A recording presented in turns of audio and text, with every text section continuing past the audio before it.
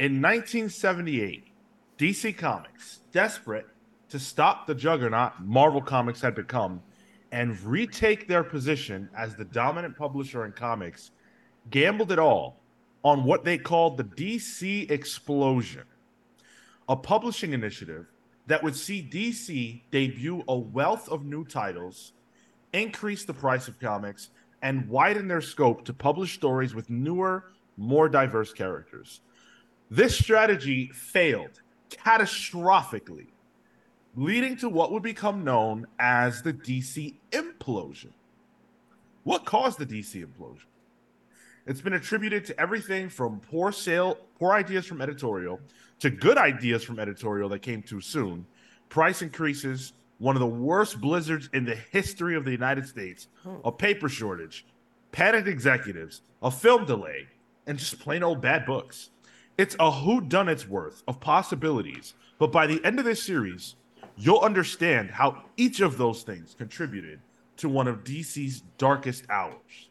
You'll also learn about arguably the most important woman ever in comics, who shaped the future of the industry with her actions and saved DC Comics. This is the history of the DC Comics explosion, part one, before the explosion. All of those things you listed, you could have said that exact list without all of the pretense. It sounded like it could have happened. You could have been talking about last year. Like a year after New 52, even. Yeah, Yeah. that's what I was thinking of. So I love that you said that, Kale. I love that those are the first words not spoken by me, because that is a heavy, heavy theme of this deep dive that we're going to do. And it's a big part of why I chose this topic, because the cyclical nature of the problems in comics is remarkable, and it's never been clearer to me than since I've been doing research for this subject matter. Hello, everyone watching us live. Hello, everyone not watching us or listening to us live. Welcome. Thank you for joining. If you're a fan of comics and you understand the industry, which you come to know just by, being into it for a while, you know that there are certain problems and certain things that come up over and over again. And when I first started researching what we would do after Twilight of the Superheroes, a lot of people recommended the DC explosion. And I didn't know why. I didn't know what it was. And now that I've learned, I can see how incredibly predictive of the future the events of just really a few, most people say a few short months, but I go back to, most people think it all started in 78, but our story is starting in 76, because I think that's an important year in DC's history. I think it's an important year in comics, and we're going to talk about why. But the problems that DC had in 76 are the same problems it has in 2023. It's actually incredible. So this is what we're going to be tackling for the next few weeks. Go ahead. When you announced the DC explosion, I was like, "Yo, did I miss a terrorist attack again?" Like, Jesus Christ, what happened? That's why I included DC Comics. Okay, well, you know what? I have selective hearing. Because if you type DC explosion without comics, it's something very different. So, as we get into this, I want to shout out the book, Comic Book Implosion, an oral history of DC Comics circa 1978 by Keith Dallas and John Wells, and 13thdimension.com, because they did great work serializing the book. This is a book that is out of print, but it is available digitally. It's a great book. And if you're curious about this subject matter, frankly, you're probably going to get most of what you need to get out of the subject from this. But if you want more, you can read the book, and it does have a lot of great interviews and things like that. Some of which we'll be referencing, most of which we're getting just from, people love to talk back then. So there's a lot of material for us to dive into. But it's a fascinating time in DC. Classy Ulysses says 1978. That's when Superman the movie came out. Why? Thank you for bringing that up. You'll hear about that again very soon. Oh, interesting. Okay, so our story starts with Marvel. Because by 1976, which is considered to be still in the mix of the Bronze Age, Marvel had already overtaken DC in market share. Marvel had a sell through rate of 70% to DC's 50%. Now, for those of you not sure what a sell through rate is, that is what it references is the amount of, in this case, comics, but in general, merchandise that is sold to actual consumers. Sure. So that's comic shops buying it, and 70% of the things they bought actually were purchased. Is that right? So in this case, comic book shops are still relatively new, Sure. Newsstands. and they have a different system. So when we are talking about sell through in this case, we're mostly talking about everything else. Places with returnability. And I'll speak more to that a little bit later. But just so you guys know, returnability didn't exist. Newsstands, grocery stores, all that, they mix, and whatever they got, or I'm sorry, returnability was all that existed. My apologies. They got what they got, and if they didn't sell it, they sent it back. So what I'm saying is that with a 50% sell-through rate, DC was barely making money because 50% of the books that they were shipping were getting sent back to them. Whereas Marvel was selling through 70% of their books. So Marvel was kicking DC's ass. And DC was trying to figure out why and what to do about it. And they had all kinds of wonky ideas about the reason. They thought it was because of the use of the color red that Marvel was doing tremendously. They had wild ideas about why Marvel was doing so well. And it's funny because Stan Lee actually had fun with that. He thought that that was a very funny idea. And so he would do things in the books that would counter whatever he heard DC thought was really the reason why Marvel was doing so well. He would do something different just to fuck with them. Amazing. And it's not really a rivalry. Like it's a spirited rivalry. It's not a war. Both these places, both their headquarters were in New York at the time, right? So Yeah. they would have lunch with each other, you know? Yeah, the workers and everybody. Go ahead. Yeah, this would have been back in the days of the baseball games. Yeah.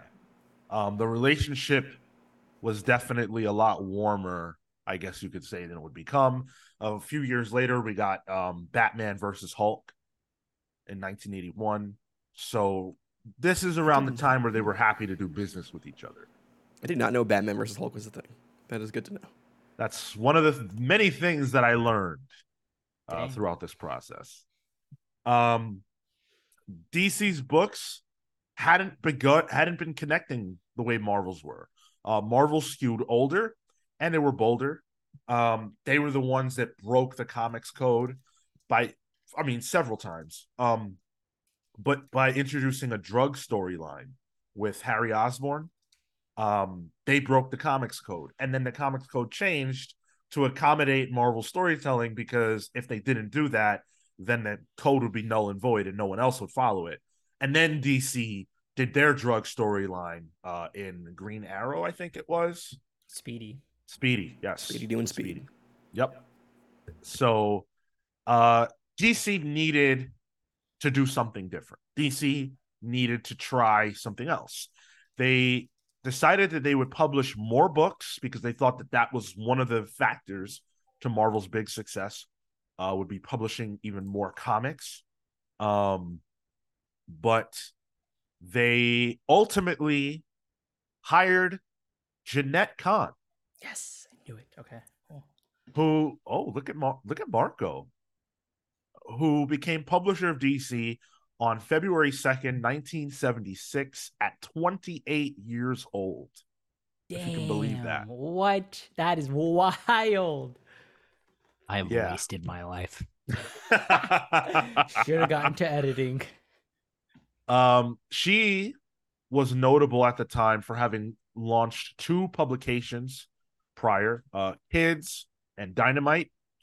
She came into the role of publisher swinging and punching right up because her first battle was actually against the top heads of Warner Brothers, who wanted to license the rights to publish stories featuring DC's characters away and fold the publishing division and only do reprints.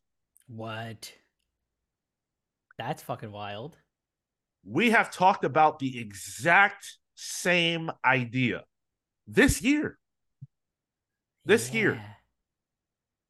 That was a real fear that we had, and frankly, I still have, when the deal with Discovery went down. That they might not see the value in publishing weekly comics. So even as far back as 1976, Jeanette Kahn steps into the role and immediately has to fight for DC's existence. So that's the climate we're in. DC's overlords don't think that DC is worth the money. But there is something coming that might make them think differently, which, of course, is Superman the movie. So everybody's holding on to the idea of Superman the movie changing the game. But Jeanette Kahn is not happy to wait because she has ideas of her own. So I'm going to refer to her for the first time here. And we're going to do that a lot because Jeanette Kahn is a person that a lot of people don't know of, but they should. And you're going to understand why as we get through this process. So this is an interview with Jeanette, who was then DC Comics publisher. She did an interview in back issue number 57 in July of 2012. Bill, this is a quote from her. Bill, her boss at the time, said, "We have 4 decades worth of comics, hundreds of titles, and we're thinking we should reprint them since those comics lose money, and we make all our profits through merchandise and media." And she said, quote, "That's a really terrible idea." I said, "Oh, the chutzpah of youth. It's the ongoing exploits and new adventures of the characters that are the lifeblood of the company and make licensing and media possible. If you don't publish new stories, the characters will have a radioactive half-life, and eventually all the media and merchandise will disappear." Isn't it funny that somebody who just stepped into the position at 28 years old understood that in 1976? People today don't get it. Yes, I would be curious, and this might just be me thinking too worldly, but like that's the European model for Tintin and Asterix, and they sell insane numbers in the millions every year. So I would be curious to know, like, if any like research had been done for that stuff over there. I can't imagine, but if modern comic books and not learning anything from manga is they're not looking elsewhere, you know. Right. Yeah. So, that is an interesting point. I highly doubt it.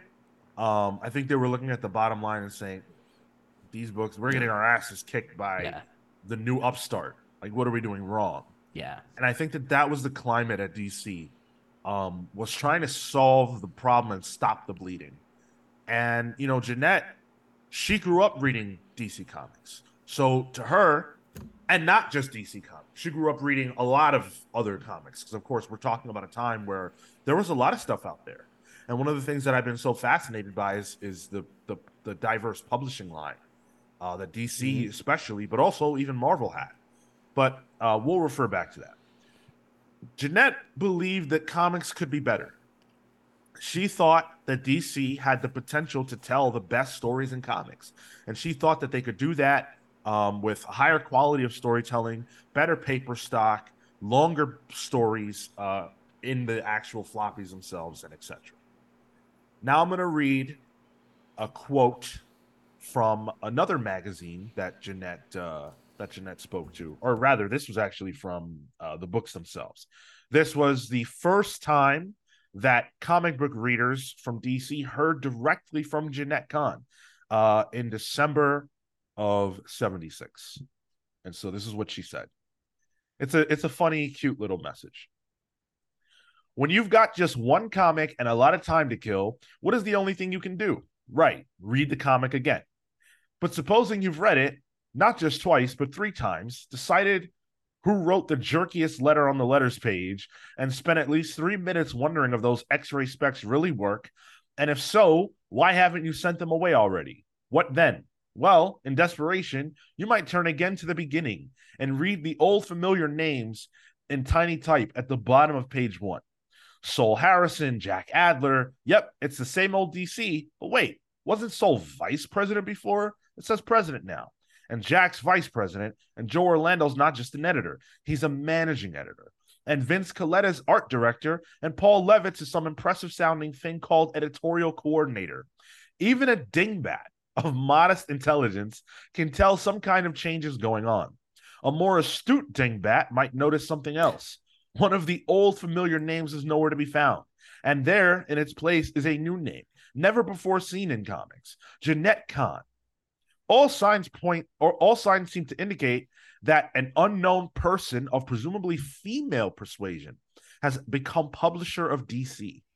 The inevitable questions arise. Who is she anyway? Does she have the necessary qualifications to be the publisher of the largest comic company in the world? Can she type? Yes, I can. 10 words a minute using 2 fingers. I also started 3 magazines, which, strange to say, you might well be hoarding right next to your most prized comics. I'm going to stop there because you can get an impression of who Jeanette is with what I just read. Sassy, spunky, and ready to take on the world. Kind of no bullshit. Realizes she's getting into a boys' club. And is curbing that shit at the door. And she's ready. Yeah. Damn, that's she's crazy. ready. She came on with fucking boxing gloves. Yep. Because she knew the climate and the environment that she would be jumping into. And Jeanette is... Go ahead, Kale. I was going to say, was this lady still alive when Heather Antos went through the milkshake bullshit? She's alive now. Oh, I hope she gave Heather a call.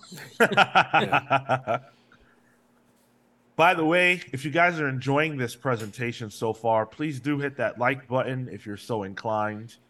Thank you, everybody that's joining. I see the chat between me referring to my script, so thank you all.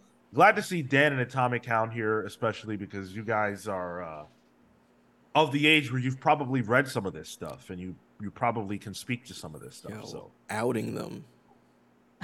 Well, I'd be proud, man. I really the more I dig into this old stuff, the more I wish that I had been around. And I think it's cool that there were people that that are still here that can speak to all this. Yeah, still here. Comic book history is very fun, and there's a lot of good books about it.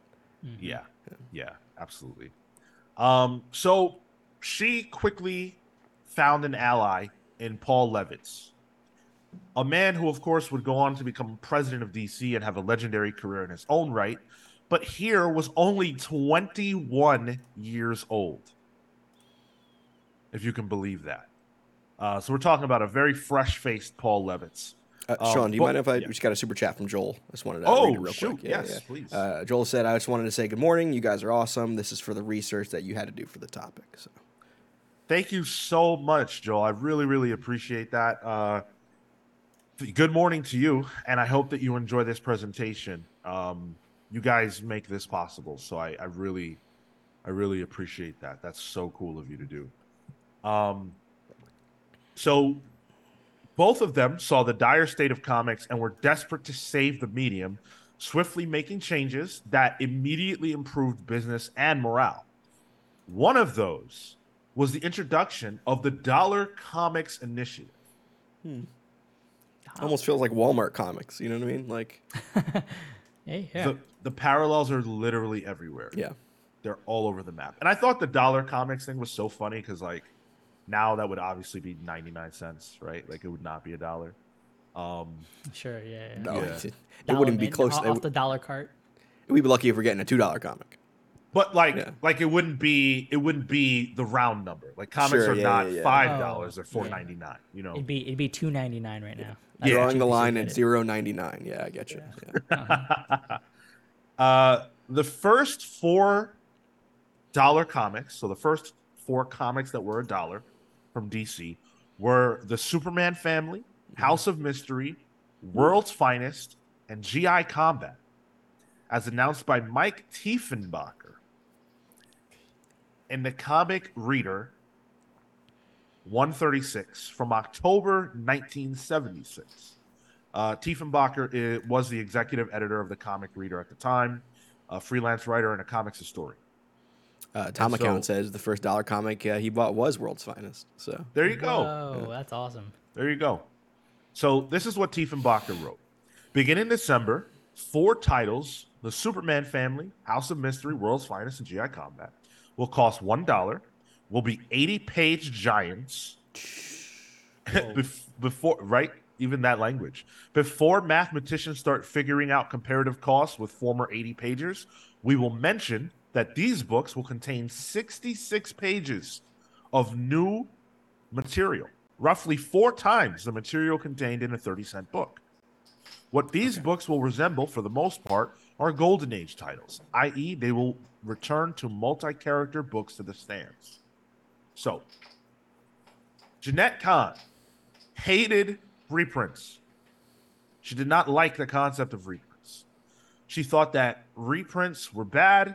As I said earlier, she felt that the news stories were what people came to the table for, and that the reprints were just not worth doing. But sense. yeah, I mean, I completely agree. But she thought that the package that comics were presented in at the time just didn't work. So something had to change. This is the origin of the dollar comic. So this interview that I'm about to read from now is from Comic Media News number 29. And isn't it crazy how many different yeah, publications there before are? Wizard too. Yeah. Yeah. I did have one question before we get into that. Yeah. Comics, normal comics. They were 30 cents. You said. So These- like in my yeah. head, $1 comics like, oh, that's cheap, but these are oversized, almost thrice the amount of a normal comic. Yes. Okay. And The Jokers of their time. Got it. yes. And they don't have reprints in them, which they normally would have. Gotcha. Okay. Normally you would have gotten a book like this and it would have been half All old stories. Yeah, half old stories, half new, something like that. Cool. So this is the quote from Jeanette. This is from January or February of 97, or 97, Jesus. 20 years earlier, 77. Quote, the current package is absolutely untenable. 17 pages and reprints and a 30-cent cover price. There's no place to go, really. And yet, there was a time when you paid 10 cents for a comic book and 10 cents for a Time magazine. The trouble was that we didn't keep up with the rest of the industry in price rises. 20 years passed before we dared to make the great leap to 12 cents. Then we tried 15, then 20, then 25, and now 30 cents. But still, all that is too low. Time magazine is now $1. We should be $1. And that's where we're headed. It's a major experiment, but I think it's the answer, not just for us, but for Marvel, Archie, any comic book company. The dollar package is just like the Golden Age format in that we will be having 80 pages, 14 of ads, and 66 of all new material. It'll be a change for writers and artists to do stories of any length that seems appropriate to the story rather than cramming it into a meager 17 pages. It is going to give the wholesaler and retailer a chance to make money. The retailer, who for years has not wanted to carry comic books in his shop, saying, why should I? What does 50% off of 30% mean to anybody? All they do is clog up my newsstands and keep people from buying Playboy and all those other money-making magazines. The audacity of hearing that versus hold the line at $3.99 or whatever. $2.99, yeah. And like we're paying $8 a pop now for 30 pages, maybe. Yeah. Oh, Unreal. the experiment just never ended. Unreal. And um what I'm struck by is that this is such an incredibly raw and honest interview. Yeah. We would Yeah. never hear a Marvel or DC employee speak that way now. This just wouldn't happen. No way. And it's amazing how far behind the industry already is in 77. The whole industry, forget DC. 30 cents versus $1 for Time magazine, right? And this is at a time people don't necessarily like to admit this, but this is a major storyline that we're going to be dealing with. Is the fall of the newsstand and the rise of the direct market. The newsstand industry was already turning away from comics because of exactly what Jeanette Kahn points out. They're not worth the shelf space. It's the exact same thing that Dan Didio said. You can't go to an airport, which will probably be in an interview quote later, and put a 30-cent comic on there when airports sell books and magazines and things that the airport shop owner is making real money off of. What money is there to make off a 35-cent comic? It ain't there. I've seen comics in an airport twice in my life. Never. And they were I kids. never have. They were kids comics. They were Archie books. You know. Right.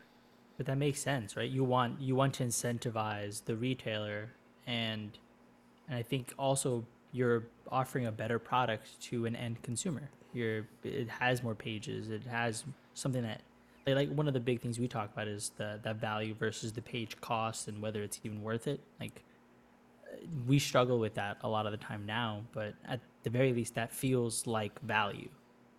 I can sit there and read it, and I have to, and it takes time.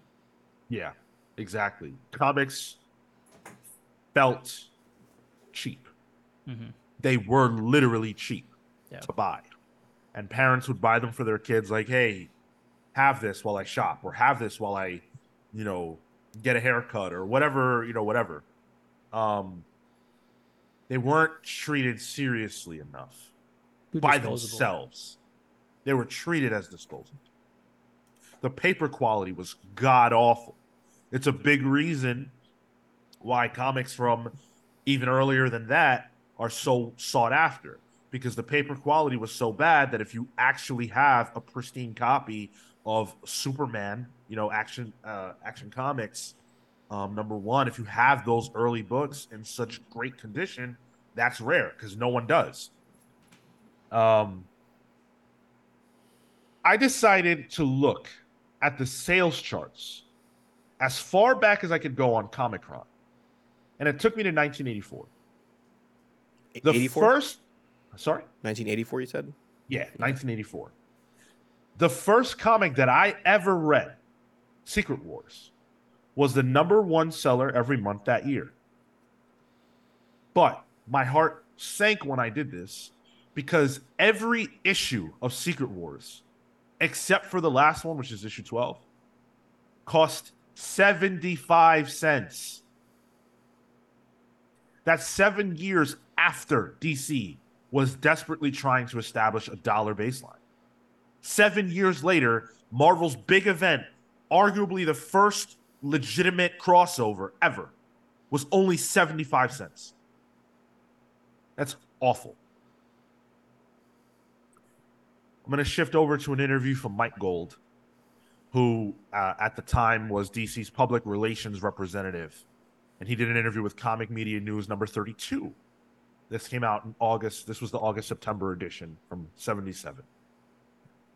The reason why the dollar comic books are doing so well and why we're so optimistic about them is that they're more profitable comics for the retailer to have, so that a guy who doesn't handle 35 cent or even 60-cent comics, a guy who was in an airport or a shopping center, these types of places by and large do not handle comic books because the 6 to 8 cents they make off a 35-cent comic book is not worth the hassle.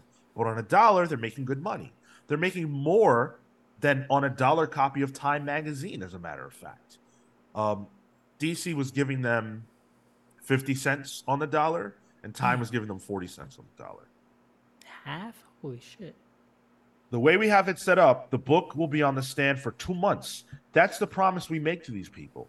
I don't think we'll change it until we have a full line of dollar books, rather than just the 3 we have scheduled at the moment. It's such a beautiful system we have now, there's no reason to jeopardize. So, Superman Family was an absolute juggernaut. This book slayed. It came out and it did gangbusters. But core fans of comics, I guess like the modern, that era's version of us, people who are well invested, that know the things, and are into it. The little bit of older crowd, the college age crowd, and up, they hated Superman Family. Because Superman Family harkened back to a bit of an older time when the stories were a little bit brighter. The cover had everybody smiling. Jeanette Kahn was able to get Neil Adams to come back. Neil Adams had left. He was unhappy with the prior management, and he came back and was doing covers again. And so things were going great. And Superman Family was leading the charge. I'm going to read a quote again from Mike Gold. The first Superman Family dollar book. I know the fans didn't like it, and I'm not going to apologize for that. The younger readers really did like it. The book was probably the most profitable in terms of bucks. Comic book to be published in maybe 5 years by anybody. It sold phenomenally well, selling at about 140,000 copies per issue. That's a real rough estimate off the top of my head, but every point above break, even on a dollar book, is 3 times more profitable than a point on a 35-cent book. And the book came in at about 12 points above break even. That's phenomenal. That's terrific. Here's why. Superman Family sold 140,000 copies per issue in 1977. In 2019, that's the last year during which comic sales figures were released publicly, no ongoing book has sold 100,000 copies or better every month. The one event series that did that was House and Powers of X, which double shipped in September and August, each issue selling over 100K. Whoa. Not even Batman. Not even Batman. That's the entire year of 2019. Wait, the entirety, not a single issue of any of them had sold over that 100K? Every month. Within their respective month. Yeah. Okay. Like every time it came out, it sold 100K. Sure, okay. That's absurd. It's the numbers, baby. They're scary. They don't look good. They haven't for a while. But what's so funny to me is that the best-selling book that DC had that was selling so much was something that fans didn't like. Core audiences didn't like. Or older fans didn't like. Right. Yeah. Exactly. I think that's worth pointing out. And so, and sorry, go ahead. To sort of go off of that, it's the same thing we're having, the same issue we're having with like Captain Underpants or Dogman or whatever the fuck. Like older fans aren't going to go for that, but you sure as shit put that in front of a kid and they're going to eat it up. And to that point, and I'm gonna post this in the Discord. I was walking the city yesterday, and I found the theater where they're premiering the Cat Kid, which is a Dave Pilkey creation that is adapted for theater. I'm gonna put it in the general chat for anybody who's interested. It's pretty cool.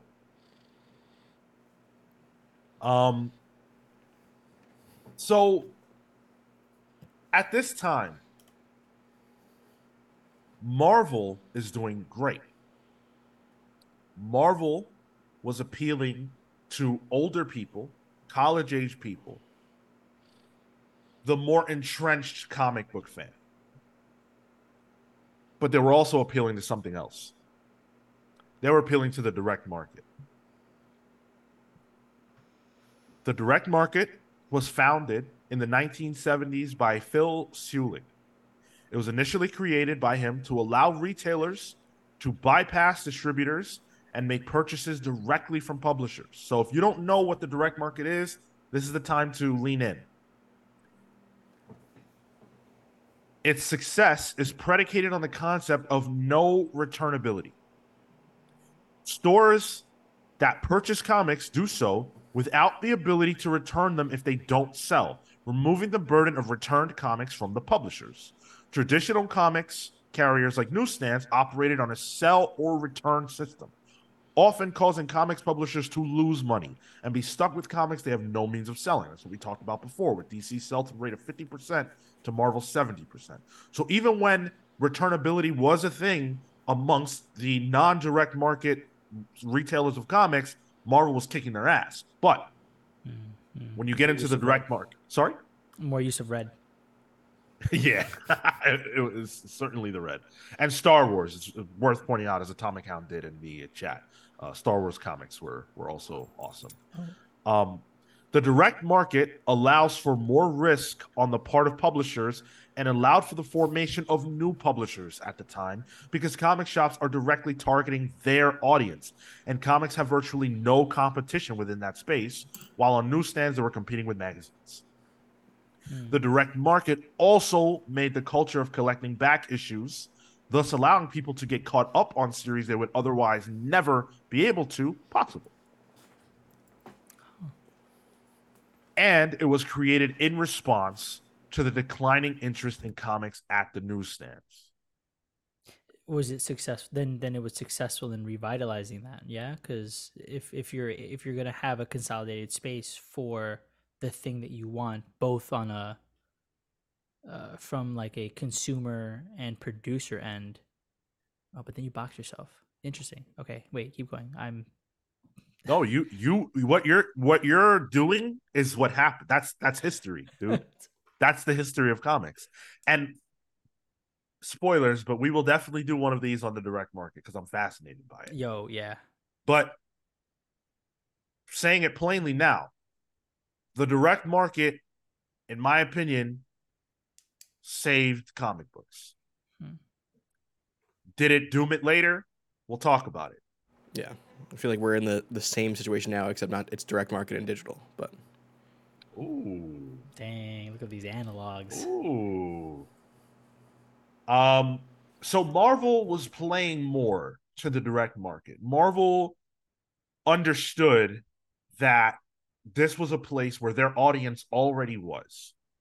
Why bother playing the newsstand game when you could play the direct market game? They were flooding the market, publishing a ton of books, and they were publishing books that they felt would hit their exact core audience. And in fact, jumping ahead to 81, Marvel had actually tried, I believe this was the first example of this, at least from the big two, to play directly to the direct market by publishing a Dazzler comic, which would not have succeeded on the newsstand because Dazzler. Go ahead, Tyler. This is the one I think that also came with a record or What? some kind of music with it. I have it.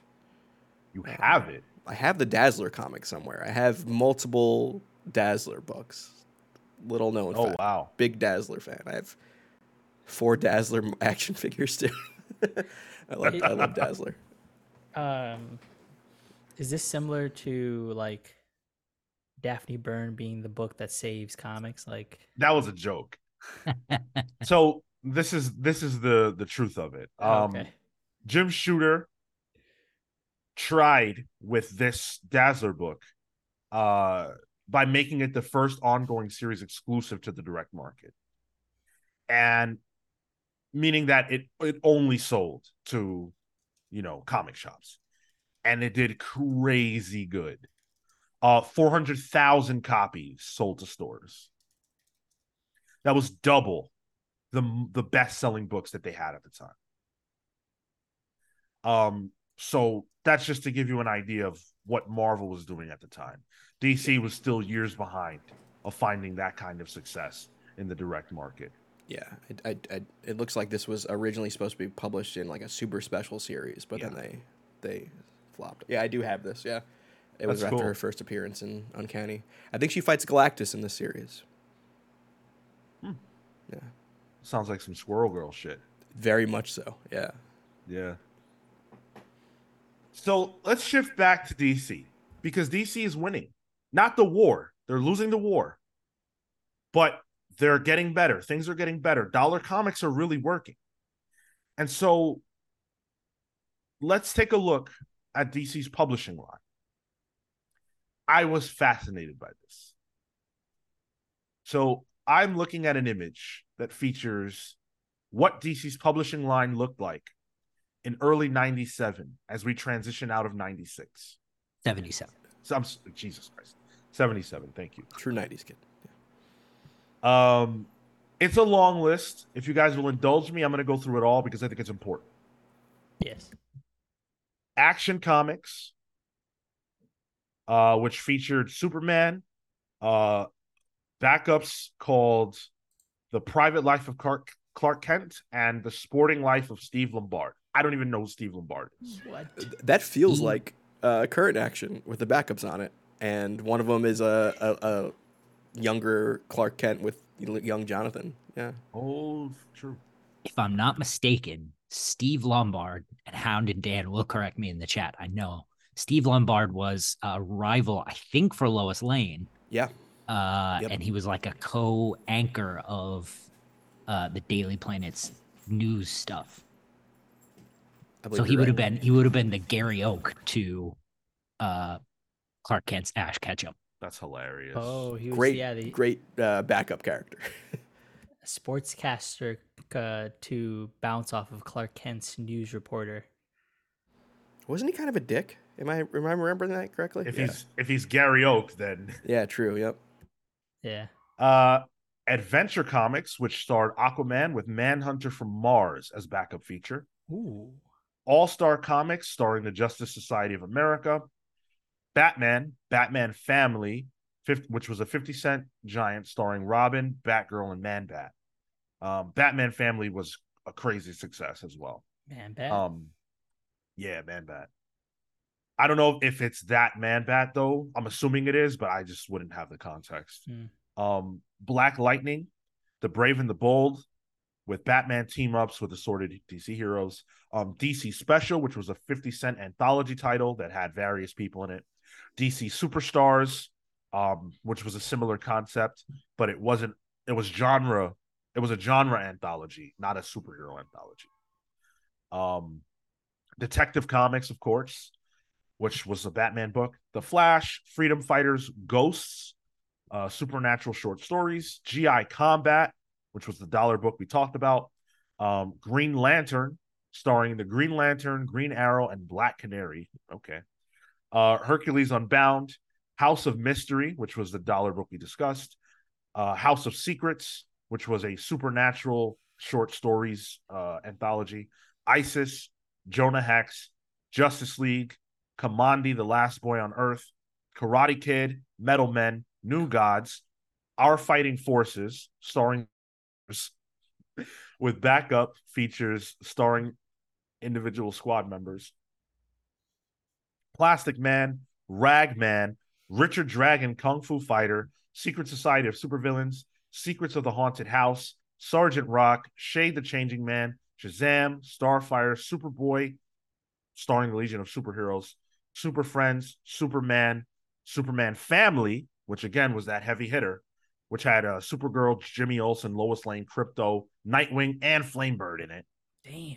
But that's not the Nightwing. No, those are the Kryptonian superheroes. Yeah. Yep. Yeah. Superman or Super Team Family, which was a 50-cent giant that featured the Challengers of the Unknown and the Doom Patrol reprints. Teen Titans, Unexpected, which was supernatural stories, Unknown Soldier, Warlord, Weird War Tales, Weird Western Tales, Welcome Back, Cotter, which was one of laughing at that, which That's was one great. of several DC TV books, which was an initiative that Jeanette Kahn tried before Dollar Comics that actually failed. What artist was drawing John Travolta in that?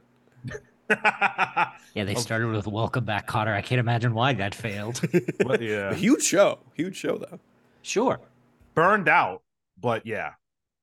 Um, Witching Hour, which was supernatural short stories, Wonder Woman, World's Finest Comics, which was the dollar book that featured Superman, Batman, Green Arrow, Black Canary, the Vigilante, and Wonder Woman, and Young Love. Comics, I wish I was alive in the 70s. That's incredible. Honestly, From like, Ragman ongoing, fuck. That's Yeah. wild. Warlord They had ongoing. Shade over there earlier. Yeah. Just quickly, the Green Lantern book you mentioned that was co-starred Green Arrow, Black Canary, that would have been the Hard Traveling Heroes Yep. arc, Oh, which is where the drug issue happens with Speedy, but is a seminal it's Neil Adams, Denny O'Neil. well, goddamn, Kale, I'm glad you're here, dude. As you're saying all this, I'm actually really surprised at how much I already know. Dude, a lot of these books were good in with in retrospect, we can look back at these and like, oh, these are like seminal runs for a lot of these things. Comic Boom says I have high grade Superman family comics, hard to find in 9.8. That is so cool. What? Hell yeah. If you would be so kind as to take a picture if you have like physical access and send it our way, I would love that. I would love that. That's really cool. Now if you zoned out as I was listing all those books or you felt you needed to skip ahead, that's okay. I understand. I have the breakdown for you. So 4 of the titles explicitly included the word war. 8 of the books are about war or soldiers that don't include the word war in their title. 8 of the books are supernatural or horror books. One of them is a supernatural war crossover book. There's 2 karate books, like martial art books, and 24 superhero comics. So a much more diverse line. And you even had Young Love, which, was, to my knowledge, a very popular book. Probably would have been the dying embers of romance in mainstream comics anyway. And the interesting thing is that, you can see this just if you look at the list of books that I said. DC has said, okay, well, maybe romance books as like a genre unto itself is going the way of the dodo, but we can infuse romance into our superhero books. Yeah. Right. So yeah. I wonder if that's where you get like the long-haired Clark Kent, Fabio covers, hair blowing in the wind with his cape, and the Lois with her blouse open, draped over him. Yeah, I think so. I think so. And one of the draws, I hope I'm remembering this correctly, but one of the draws was again the fact that they had those incredible covers. You had covers from Ramita at the time, and Neil Adams, I believe. He brought a lot of people's interest to these books. So yeah, incredibly diverse publishing line, and it would get more diverse because, emboldened by the success of the Dollar Comics initiative, Jeanette Kahn and her team decided to gamble again. This time with a line-wide change that would see the page count and price of their non-Dollar Comics rise. DC also had an ace in the hole by the name of Superman the movie. Ooh, hello.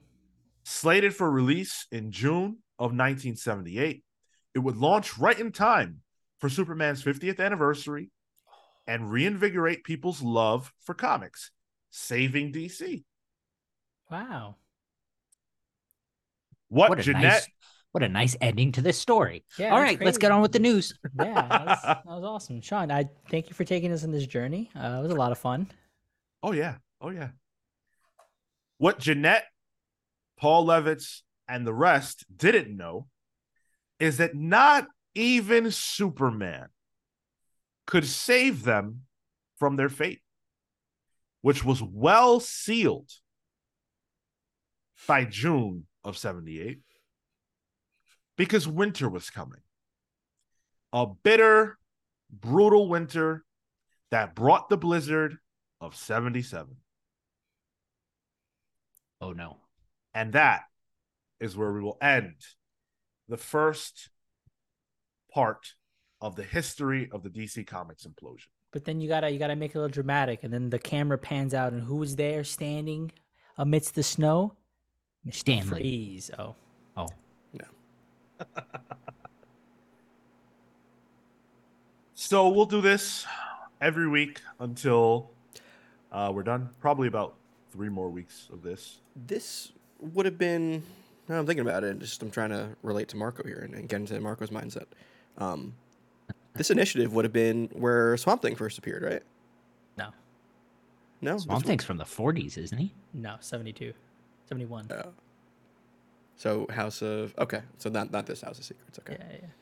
Yeah. House of Secret 92. I did find my first Dazzler though. So Oh, that's so cool. Yo. Oh yeah. great cover. Yeah, I have the one where Magneto's like cuffed. One of the early trials. Hucked. Cuffed. I bet. Tail. So where are you guys at? How did you feel about that? Are you on the hook? What are you thinking? Yeah, this rules. What I feel about this is that like once you listed all the titles, like I miss those genre books. You know. Yeah. Like even on the cover I have for the DC Explosion, I have the image up. Like it's Superman, it's Black Canary, it's Wonder Woman, it's Batman. But then behind him is Jonah Hex, I think Cain or Abel from the House books, Both of them and were- Sergeant Rock. what- Like Yeah. they're on the same tier as Superman and Batman, which is bonkers to me. Because you're lucky to Well- get a cameo from these guys in any book. House of Secrets and House of Mystery were both like pretty well known, Yeah. like and popular horror anthology titles. And yeah, you got a lot of characters come out of that. So like But that just- that. The Big to Two your just doesn't point- do that anymore, you know. Like Right. Yeah, Like, we have to have get an our silver anthology. coins, our swan songs, you know. And those have been doing really well, which is interesting as to like why, some publishers haven't gotten or aren't taking that opportunity to be like, oh, this is something that's working. Like the DC horror line initiative they did like a year or two that they started. Like that's been really successful. I think. I think the books have all been quality. Whether or not they continue, that I think you need to focus your things. It becomes very genre specific, which feels reminiscent to the way that manga segments their stuff now. Like, Yeah. you're I just feel doing it that by the genre category. stuff is less farmable. But it's So- categorical. Sure. It can become that, I think. Dan Trudeau has the answer. As typical, he is Dan the true Trudeau. It's the As truth, always. man. Those books sold on the newsstand, but not the direct market. And that's the problem. So, as the direct market became more vital, they were able to target their core audience more, and their core audience wanted more superhero comics. So they stopped diversifying and they cut the line more and more. And you're going to hear why. The explosion implosion is a major reason why. When I tell you what DC's publishing line was like in 78 versus 77, you'll understand. So curious. This is a pivotal time. I'm surprised people don't talk about this more. This is an incredibly exciting time in comics, and it really shaped the next decade and, frankly, the decades to come. This is where it all started. I mean, I'm sure it didn't. Eventually, I'll look at the 60s, and I'll say the same shit, right? But this is, a lot of the stuff that we think about and talk about today was happening then. And Sean, you and I are Marvel heads. I think Yeah. proclaimed. Mark. So this is news to me. Like I mean I've known about it tangentially just from like my knowledge of Marvel. This kind of going on in the background, but like, yeah, this is fun stuff. Yeah. Yeah, awesome. So we'll be back with that next week. We're not done. The show's not done, but we will do the next Casey, bye. presentation next week. If you enjoyed that, definitely leave a like on the video. If we hit our likes goal, which right now we're at 17, so I'm not going to do 20. That would be too easy for you all. Let's do 25. If we hit the likes goal of 25, we will do a draft later. Low game.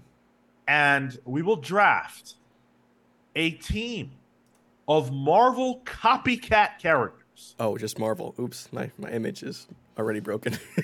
Yup, just Marvel. Yeah.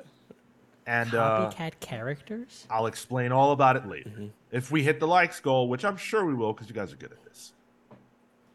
It's already at 19. Yeah, thank you. You guys listen. Top lane, amazing work. Sean really liked it. Thank you so much.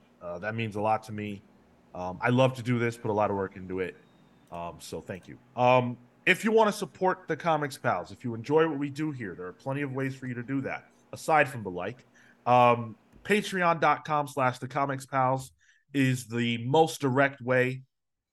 We appreciate everybody that does that. You get a lot of bang for your buck. Of course, we love to give you bang for your buck. There's a lot of content on there that you might not have ever seen if you're not on our Patreon page, including an exclusive show called Palling Around, where we talk about whatever we want to talk about, shoot the breeze, just have a good time. A newsletter that we put out every week, one from each of us.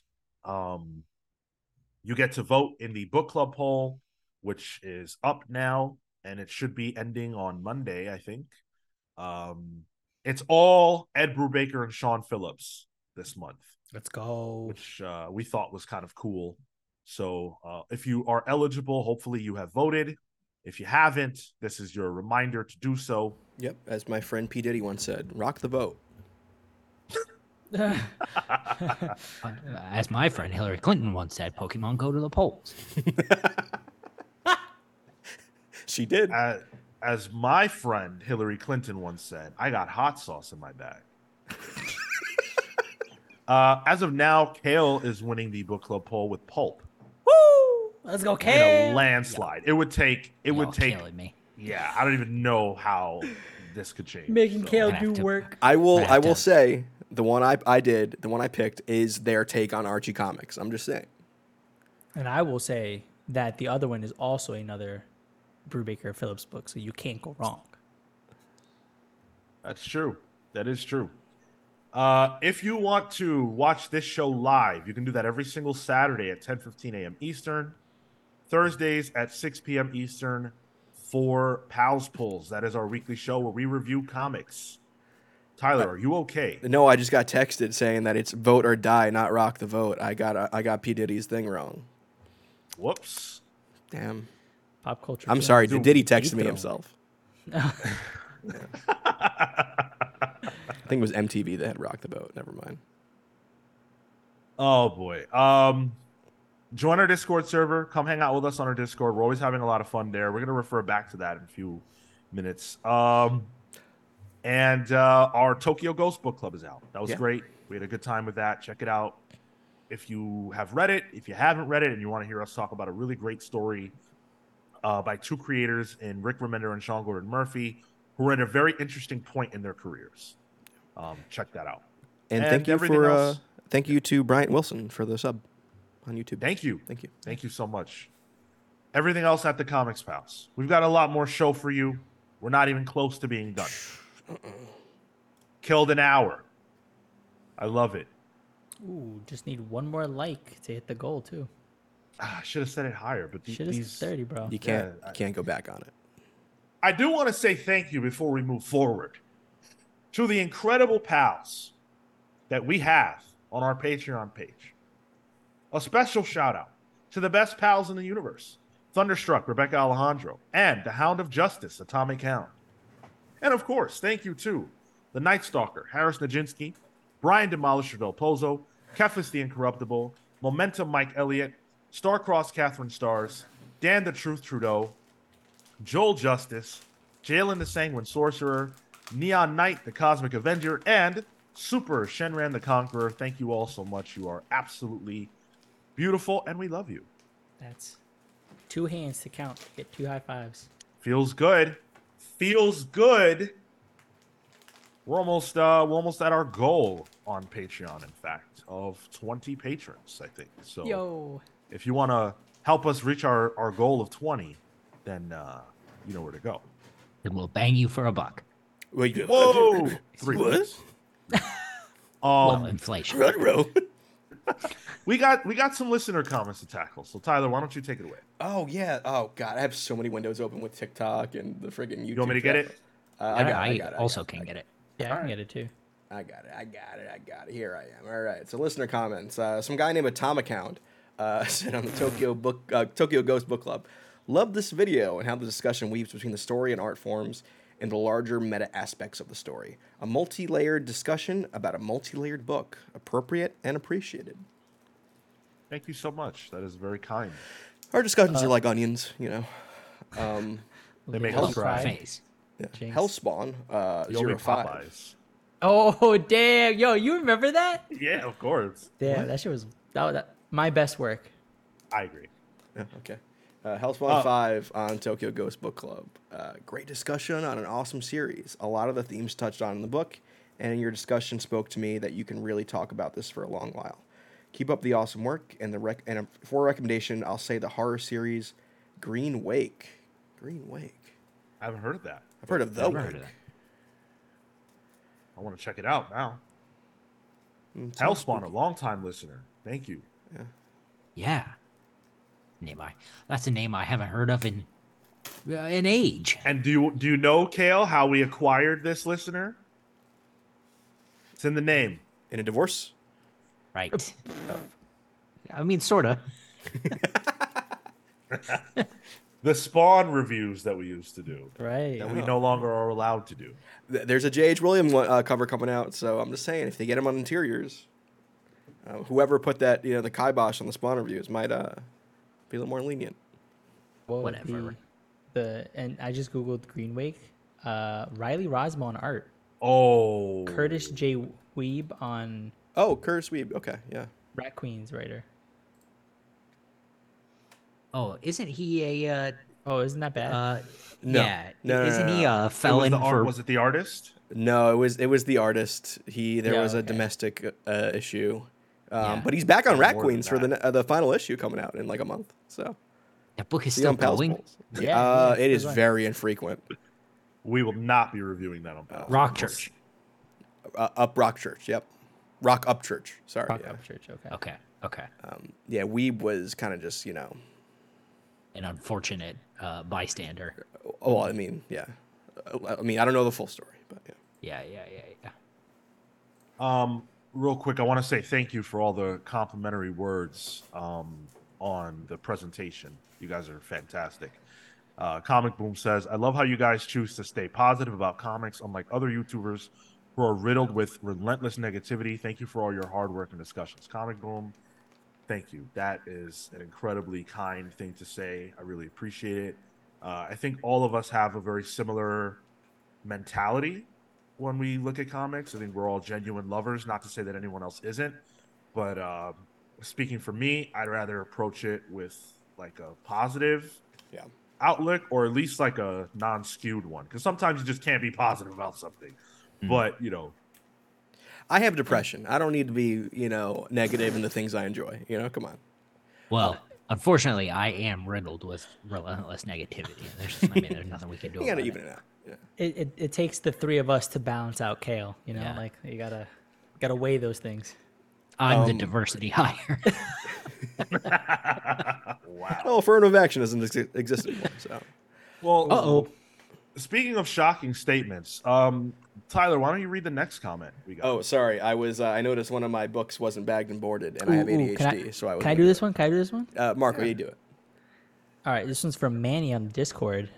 Do the big two need a motivation for direction? Like, say, 9/11 helped push the narrative in early 2000s, which defined that era. Not to say we need another 9/11, but motivation to have a through line or a stance on position. I don't think or can recall that happened recently. Like, I think there are constant messages against conservatism or systemic issues, but I find all that to be flat, stale, surface level, no game changing dialogue. Could it be editorial? All right. I watch Hassan Piker streams. I know we should not say that we need another 9/11 or we deserved it. So I'm not going to touch that part of it. As he touches it. Yeah, I'm a as touch it's the as it's the first thing he brings up. As he strokes it, just like. Oop. I first of all, yeah, that's absolutely wild. I I guess, yeah, I guess you could say that, 9/11 For sure. changed comics. It changed all forms of media, I think, at least in terms of how people were discussing things. It broke Frank Miller. Yeah, it changed the whole World world. country music. But you're asking, you're asking why don't we have why don't we have a direction? I think we do have a direction. I think that if you're talking about the way that like the outside world influences comics, I think it's there. Yeah. Comics are very liberal on the writing end. The writers will do as much liberal leaning stuff as they're allowed to do. And that's cool. Unfortunately, that doesn't appeal to everybody. And so I think on the editorial end, on the executive end, their responsibility at times is probably to curtail some of that. We know that the Luke Cage City on Fire book was canceled. And people have different beliefs as to why. I have a pretty specific belief that it was canceled because they didn't want the heat that Hoche Anderson was about to bring. Because he was going to do what you're saying. He was going to tell a real story with game-changing dialogue that's not flat or surface level. But I agree with that. I agree with the assessment that most comics are kind of surface level right now. I don't think that getting deeper has to be political necessarily, and this is not me taking a stance on should comics be political or not. I think that's just the nature of telling stories at times. But I do think that comics can go deeper. There are layers that they can delve into that they often don't, and it is frustrating. And I mean, to the book club we just did, right? Like there are books out there that do that. It's just whether or not they're at the right. They're at a publisher where they feel like they could be as expressive about those things. And I'm sure for DC and Marvel, there are creators who want to push their push out ideas and just like be able to share those with audiences. But to Sean's point, yeah, you gotta like what is best for the dollar sort of becomes the priority as opposed to what is best for the I guess what is best for the story, what is best for a narrative. Well, and not even that. I mean, even just the wrong person in charge. Sure. For how many years we've had a Trump donor in charge of Marvel.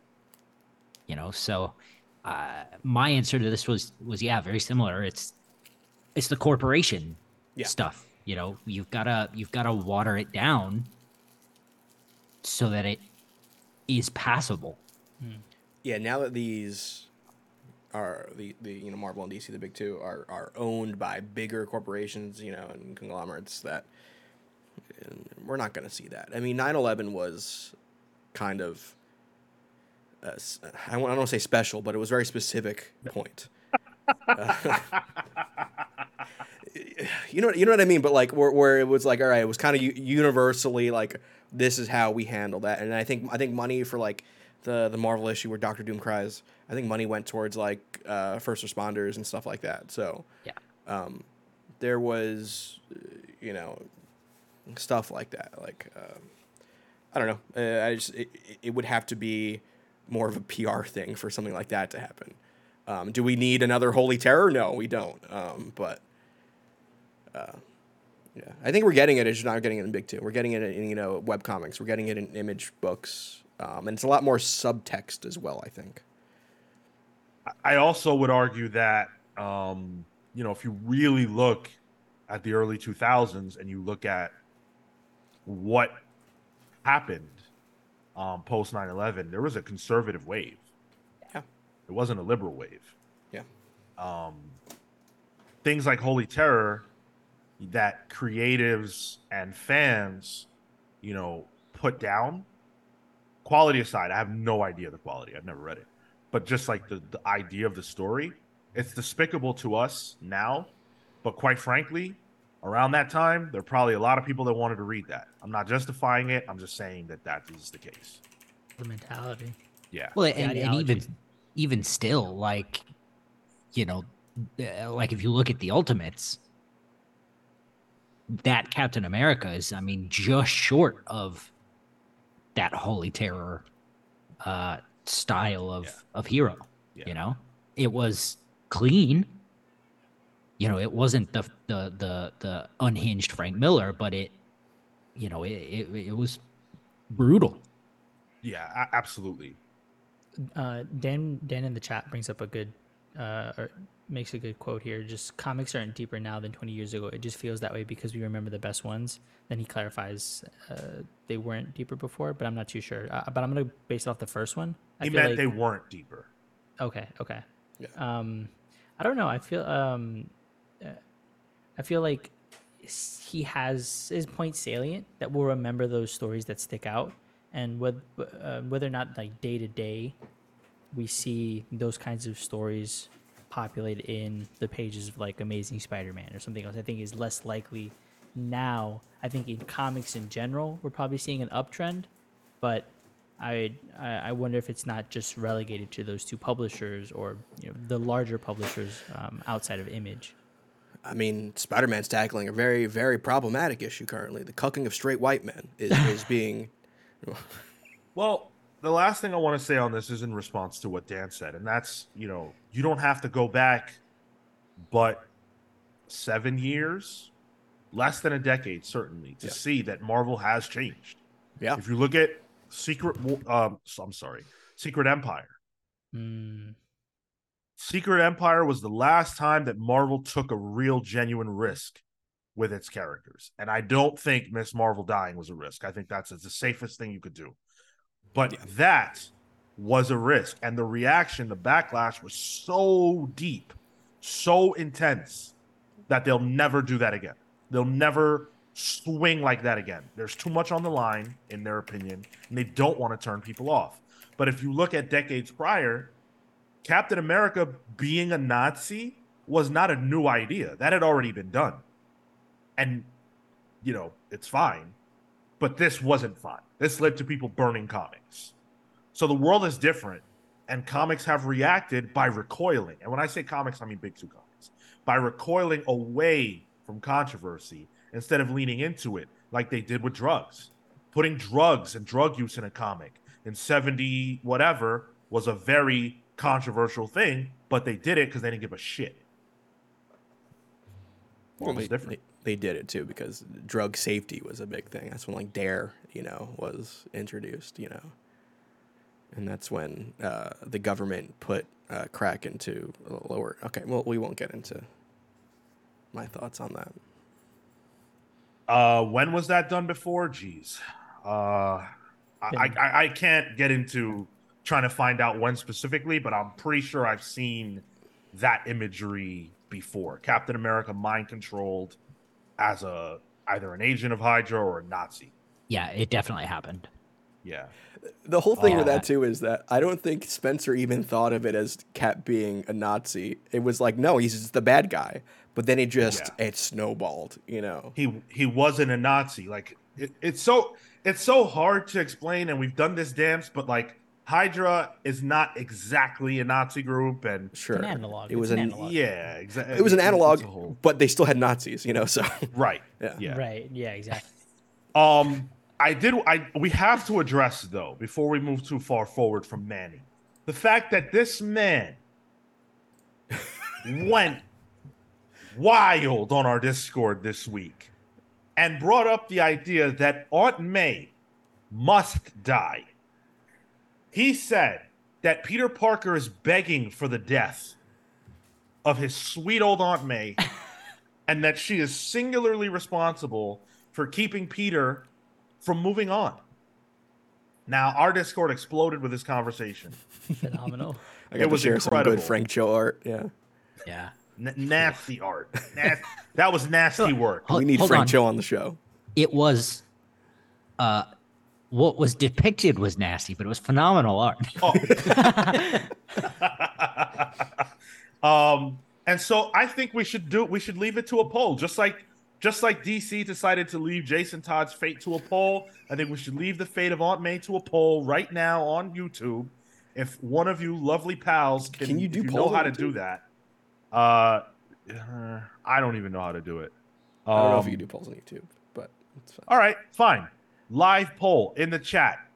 Aunt May, is Manny correct that Aunt May needs to go, or should we keep Aunt May around? It's up to you. Whatever we vote on is what's going to happen. So We're going straight to the Marvel offices. We're taking that big old pencil they used to make canon events. And oh man. All right.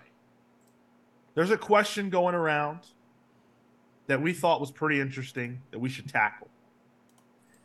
And the question is, who is on the Mount Rushmore of comics? What characters are on the Mount Rushmore of comics? Now, I think it was Batman, Superman, Hulk, right? Nope. No? Batman, Superman, and Spider-Man. yeah, And wasn't Wolverine on there too? No? that's the fourth spot is what people are debating. Okay. Debating. Yeah. So Batman, Superman, Spider-Man, and who is the fourth? Now, first of all, does anybody dispute those three? No. I mean, if we're talking superheroes, no. Right. Yeah. Fucking Mickey Mouse is on there too, but if we're not talking about them. Ooh, we got a poll up. Hey, yo. I figured it out. There you Aunt go. May, dead or alive? I know my vote. All right. Well, I'm voting alive because there's just no reason. She's going to die of old age down the line. No, she won't. Not with the sliding time scale. All right. That's true. I love seeing this bounce like in real time right now. Yeah. Oh my God. You got 12 votes already. What is dead? 67% dead already Dead. within, It's all within of them. 10 seconds. Yeah. Hell yeah. It's the film arc of emotion. You know, a character has his wants and his needs. Peter doesn't want Aunt May to die, but Peter needs Aunt May to die. And someday those are gonna come to a in conflict. And he's gonna have to grow. He's gonna have to. Oh my God. We got a super chat from Top Lane. Thank you so much, buddy. He says, if Aunt May dies, we know Manny used some Twitter bot spammer to put that old lady down. Unbelievable. Oh my God. You guys are brutal. CW Gordon, just Googled that Frank Cho art. Can I change my vote? To what? This isn't Yeah, right? This isn't Ooh, a keep fuck, her marry, kill. alive. This is a dead or alive. She's a virile specimen.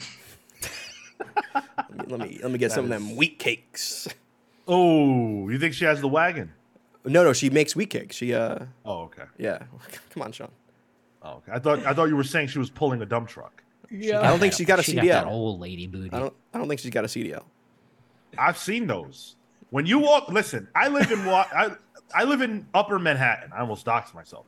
I live in Upper Manhattan, okay, and all I see are Dominican and Puerto Rican people, and Yeah. these older women. Yes.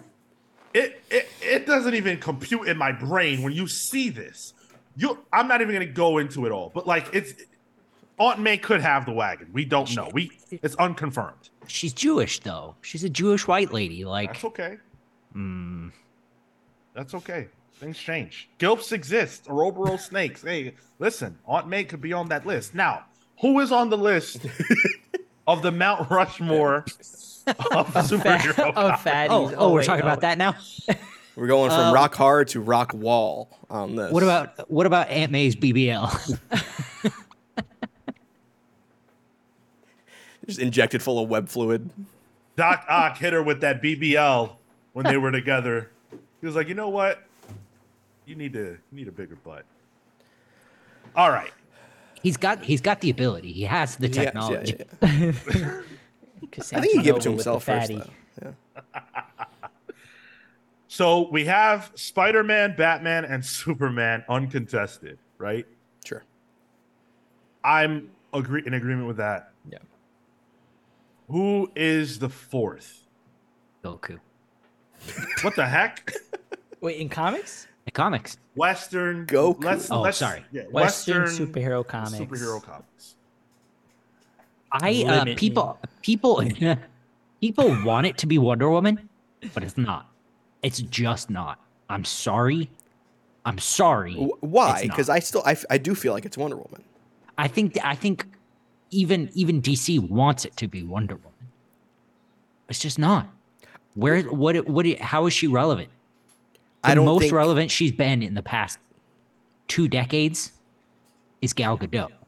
I don't think she needs to be relevant to still be iconic. Like you think of a female superhero, it's Wonder Woman, right off the bat. But it's her job to be iconic. Sure. It's her job to be iconic. It's all of their jobs to be iconic. Superman, Batman, and Spider-Man are known by people who don't even know superheroes. I would say Wonder It's like Woman's another one. it's like people in a fucking cave in India know who Columbo is. Do they? Yeah, you can find that in Peter Falk's biography. Oh, interesting. Damn. All right, Kale. I'm gonna say Capitan America because I think the shield is iconic. I think what the character stands for, I think outside of the states makes sense. Is like this is a way to visualize what It stands for tyranny outside the states. well, you know, but I think it's a classic enough character that has become popular enough. It's been revitalized to the extent that it probably becomes that character. The way I'm thinking about this is when you look at a pack of bootleg superhero action figures, who's going to be in that? That's great. I think It's a great way to think about it. I think it's you're going to see Superman, you're going to see Batman, you're going to see Spider-Man. That's the Yeah. Vengadores, like one of those things. And I feel like Wonder Woman would be one of them. But I think the other options would be Wolverine and Hulk. And maybe now Iron Man. Maybe. Yeah, maybe. I could see Iron Man. I think Iron Man lacks iconography. Like Wonder Woman, you can see the logo, you can see the lasso of truth. Iron Man is just like I a don't whole think so. package. He's got the mask I or guess. He's a the robot. reactor. I think the movie sealed that. So you think if you show someone a reactor, they'll be like, "Oh, that's Iron Man." I bet that would be the first guess. Yeah. Okay. Oh, I think Cyborg actually. You're But- on would this show, not. Marco. What do you? Yeah. But you're talking about like the silhouette logo, yeah? The chest No. piece, the reactor. Wait, just- The just- arc reactor in his chest. It actually couldn't be a silhouette based on the definition of a silhouette. Do you mean a black circle? No, that's not what I mean. Oh. Some people in the chat are saying Robin. Interesting. Oh, I can see that. It is kind of snot. Batman Robin. Just. Okay. Ooh. Have you guys ever heard the phrase Hulk out? I think it's Hulk. I think it's Hulk. Oh, come on. It's, Hulk I is believe, such. Yeah. I believe it's Hulk. Hulk is extremely popular in the way that like Band-Aids are popular. What? Everybody knows who the Hulk is, and they understand the Hulk without ever having read anything Hulk related whatsoever. Everybody can tell you exactly who the Hulk is. They know he's Bruce Banner, and they know he's a dude who gets pissed and he turns into a green monster. Everybody knows that. The Hulk TV show was hugely popular. That character concept of a man who gets angry and gets huge that's timeless. That there's like we've seen that kind of thing in history, like pre-comics. Yeah. Glenn Jekyll and Hyde. Yeah, exactly. So I think Hulk is a character who is, in a way, another example in a long legacy of characters like him. He's just the one that Marvel has. So to me, in comics, Hulk is the fourth. Naruto Uzumaki. Thank you, Classy. We got a super chat from Tom Account saying, "Doesn't the FF deserve a spot given their importance to the Dawn on Marvel?" I'm going with Ben Grimm. Great discussion. Thank you for the $9.99 super chat, Atomic Hound. I mean, Ben Grimm would be an easy one to put on a rock wall. Thank you so much for the $9.99 super chat for that completely wrong answer. Well, but no, actually, no, never mind. It's clobbering time is iconic, and I feel like that's transcended comics. I mean, But I watch wrestling, so yeah. but Hulk smash too. The problem is that it transcended comics, but not everybody can relate it back to its origin. Whereas people who say Hulk smash or he went in Hulk mode or anything like that, they know what they're saying. Well, people who are into bondage shows like Wonder Woman's iconography. I don't even feel like Wonder Woman is in the top 3 iconic characters in her own publishing company. Yikes, Because it's Harley bro. Quinn, not Wonder Woman. I have a really hard time not giving the spot to Harley Quinn. If I'm Oh, honest. that's a good point. I don't think the Wonder Woman argument can hold up against the fact that she's not in the top 3 of her own publication. Harley did have a Fortnite skin before Wonder Woman. Yeah. Yeah. Damn, I think you might be right on that one. Shit, I changed my answer. Forget Captain America. Harley Quinn. I honestly, I would put Harley Quinn there before Captain America. Yep. All right, can we ban Catherine real quick? She said, "Damn, I was gonna say Morbius." Oh Ban. my god! I just Ban, mental permanently damage. Psionic attack. Yo, psionic still in the comics my favorite way of phrasing something psychic. So what are all our answers here? I still think Wonder Woman. Like that's just my gut. Hulk. No, Harley, I think. So Sean, you're talking Red Hulk, right? Oh shit! From your favorite run with Jeff Loeb and Ed McGuinness. Dude, I'd rather be in a submarine that was going nowhere but the bottom and read the Red You Hulk see, run again. you see, Virgin Galactic is doing their first commercial space travel. Yeah. For like the day $450,000. after. Big. Yeah. I'm like, yo, Virgin Galactic has the chance to do something hilarious right now. They've had that for a while.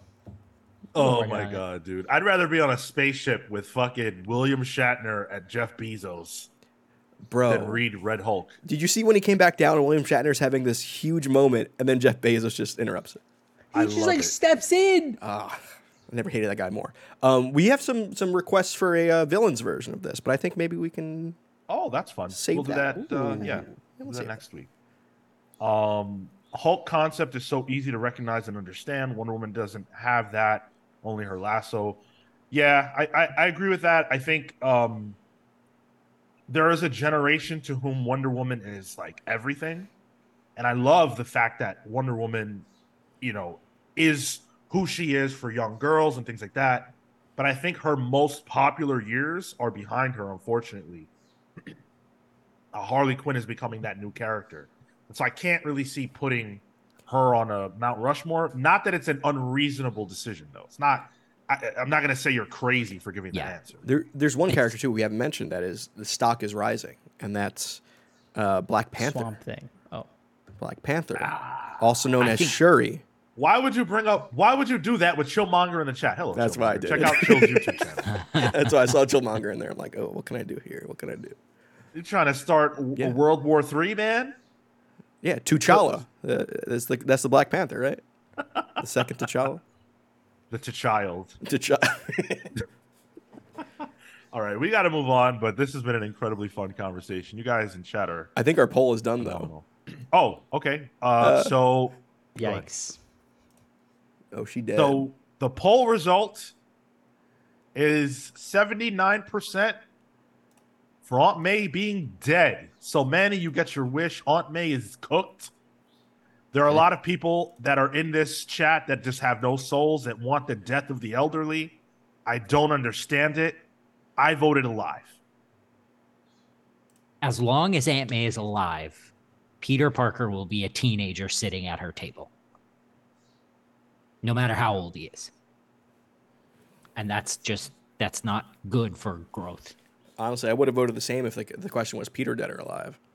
Okay. Yeah. Wow. You want to put Uncle that Ben, poll up? dead or alive. Wipe out that whole family. No, I bring Uncle Ben back, but everyone else be dead. Dan says, my grandma knew Wonder Woman. So does my son. We don't know if Harley can sustain that. If this was 89, we'd be arguing about the Punisher. I can't tell you what I'd be saying in 89. But in 89, I'd probably be talking about the Hulk. I can tell you what I would be saying in 89, and that's goo goo gaga. Because I was only just born. Oh shit, you were alive? I wasn't even in my dad's balls. Actually, I was. That's a total. What's the retention for lives? Never mind. We don't need to get into. This isn't a science podcast. Yeah.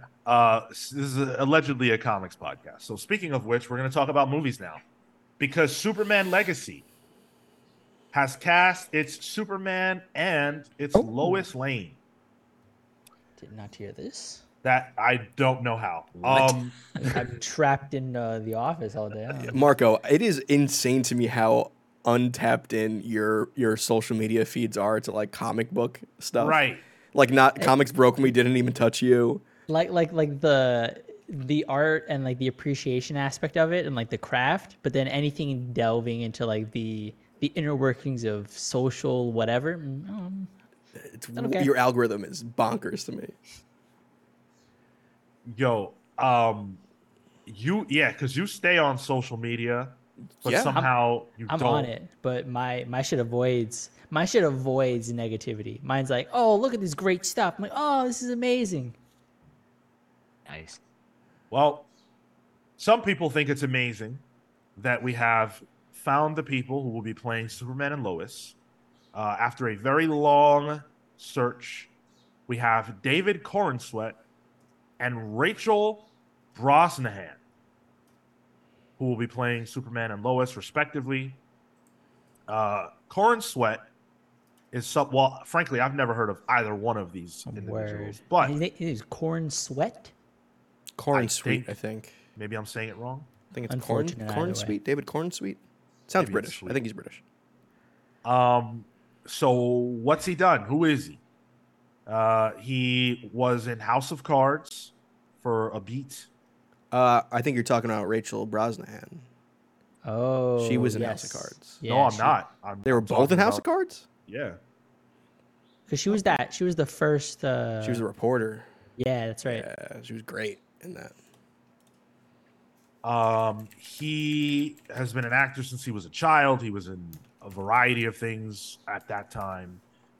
He was in Hollywood. Oh, yeah, they were both. The show, and The Politician.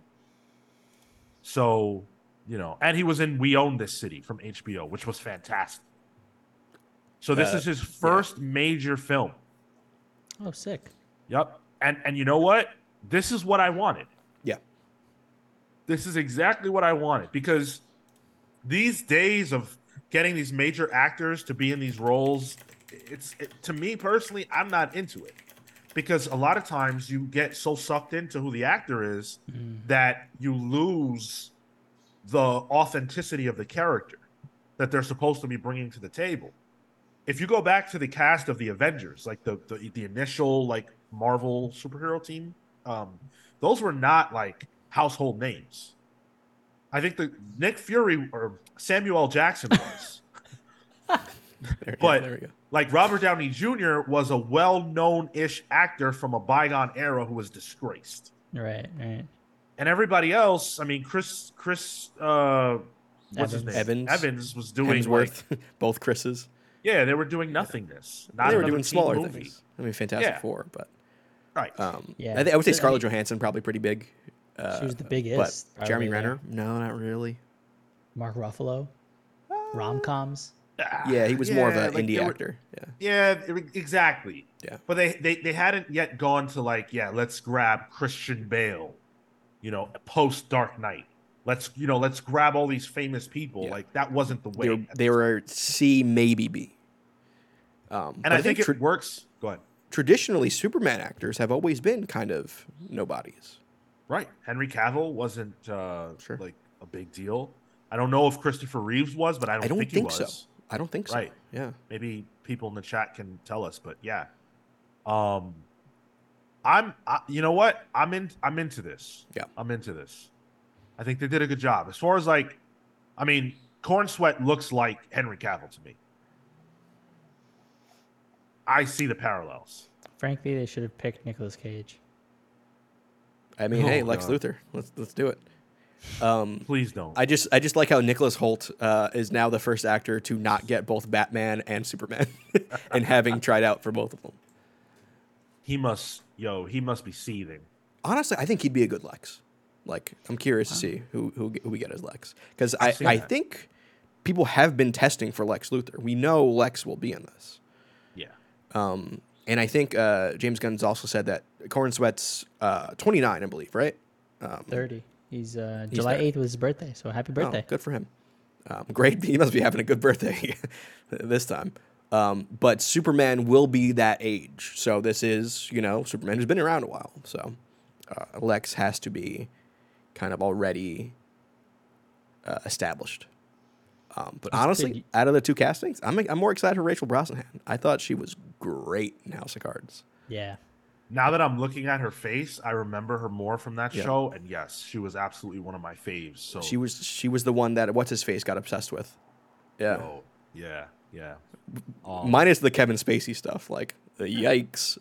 That's a great show. Yeah. I love that show. Yeah, that was good stuff.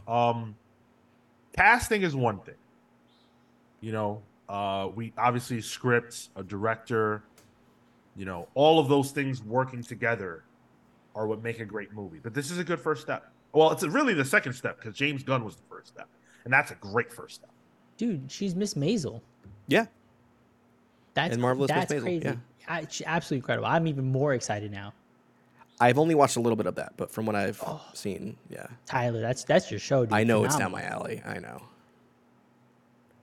Classy Ulysses says Superman fans is eating good comics, movie casting, and Adventures with Superman cartoon. Yeah, True, yeah. Oh, that's right. Yeah. Getting I good haven't buzz. caught it yet, but Superman buzz. has a Sailor Moon-esque transformation in that show, so No way, really? it's Magical almost Girl? identical. It has Magical Girl transformation, yeah. That's pretty rad, actually. And voiced by Jack Quaid, who I really enjoy. So.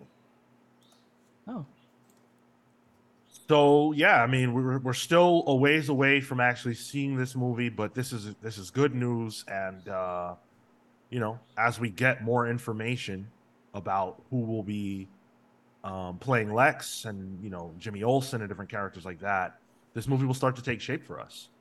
But I'm so far so good. I'm pleased. yeah. Good cast. Good stuff.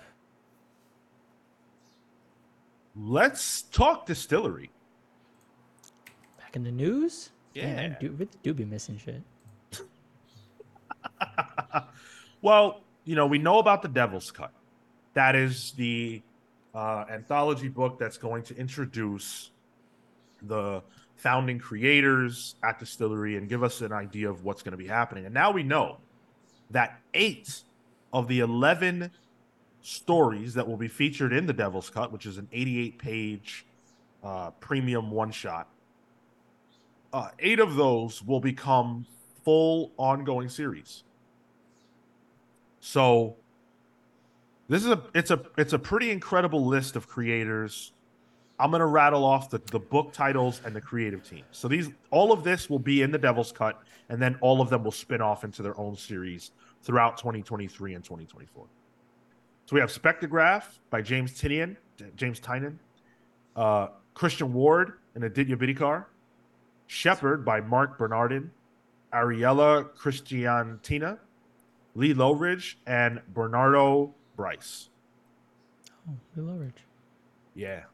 8 Rules to Make It Out in One Piece by Elsa Chartier. I always get that wrong. Elise Chatier. Oh, wow. Okay. Yeah. You can say her name from now Yeah. on. French. P.K. Cullinet, Nick Filardi, and Clayton Cowles.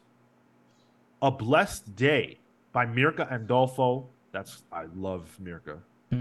Fabio Emilia. I wonder why. You know why. Arcancia Studio and Steve Orlando. The Stowaway by Jock. So a Jock solo adventure. Deleted Scene 2 by Brian Azzarello, Eduardo Riso, and Jared K. Fletcher. White Boat by Scott Snyder, Francesco Francavilla, and World Design, and Tyler Jens. That's a great Great team. creative team. There Nice is to some come art for back. that as well. Yeah. Oh yeah. It's got tentacles. Oh, sick. Gang, gang. What Blighted Flame Burns in Thee by Becky Cloonan, Ooh. Tula Lote, Ooh. who we just really saw do some interiors in Barnstormers. Man, was she Really cooking. so. And Richard Starkings. Man, can't we just get Becky on interiors again? Like I miss Becky Cloonan art.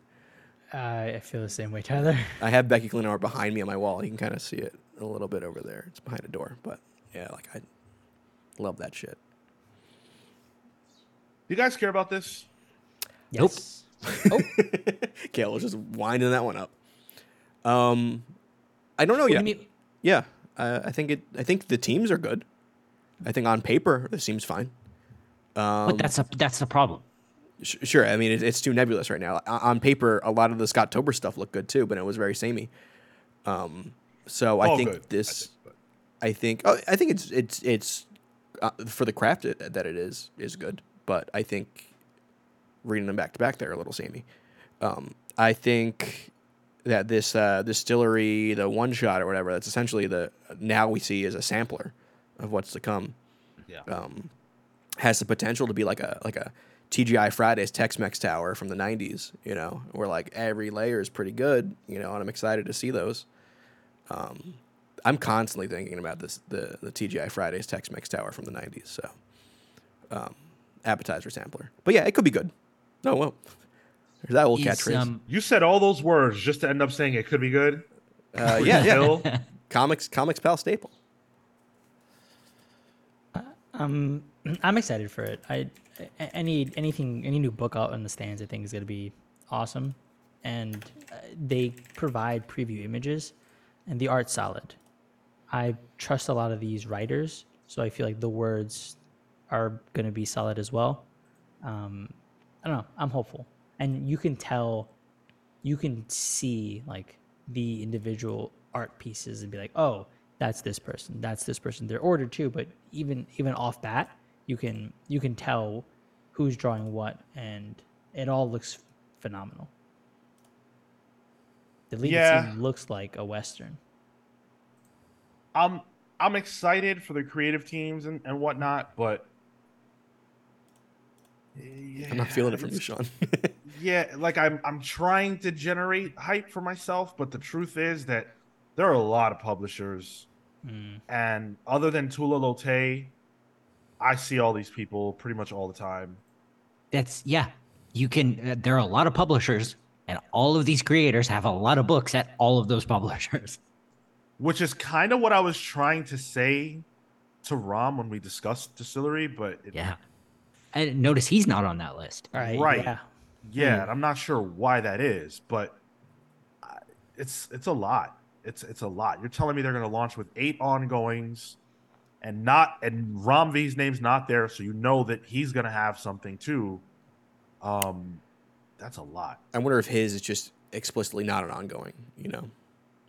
It could also just not be ready yet. It might not be ready for the Devil's Cut. Are they? Do we have release dates? No. Okay. We only know that the Devil's Cut itself will be out in August. And that's the anthology. Yeah. Yep. We'll see. I think it's gonna be hard to that point on the saturated market. Like maybe like for the artists that I really want to see, Rodoriso and Tula Lote. But otherwise, man, I don't know. There needs to be really good buzz about a lot of these books for me to decide. Okay, I'm gonna go jump in. How soon? How soon until we hear that Distillery partnered with a production company?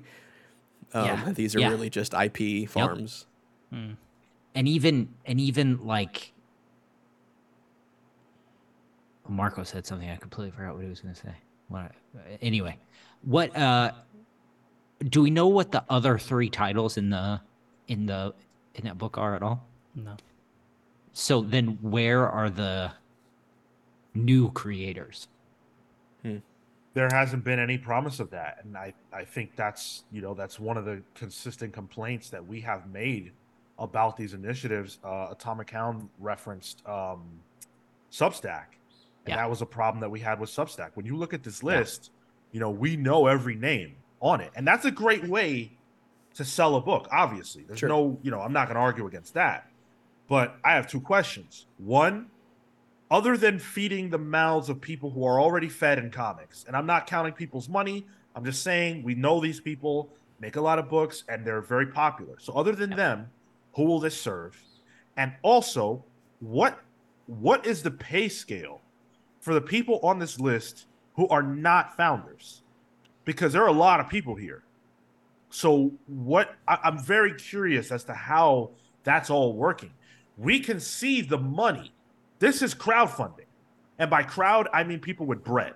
I mean executives. I mean people that have contributed to Distillery's existence. You cannot buy this many talented, high paid creators right out the gate as a new publisher without some heavy duty funding. What's the cost of that money? We don't know yet. It'll reveal itself in time. I don't want to be a downer about this, but I do have some concerns about Distillery. But in terms of stories, yes, I'm sure they will be great. I don't mind being a downer about it. I'm not looking forward to this. And I think I think this will be Substack. So, Sean, I know you signed up for Snyder Substack, right? Yeah. Have any of you guys signed up for anyone's Substack? Nope. I was on Snyder's. I finally gave that up. I'm on Chip Zdarsky's Okay.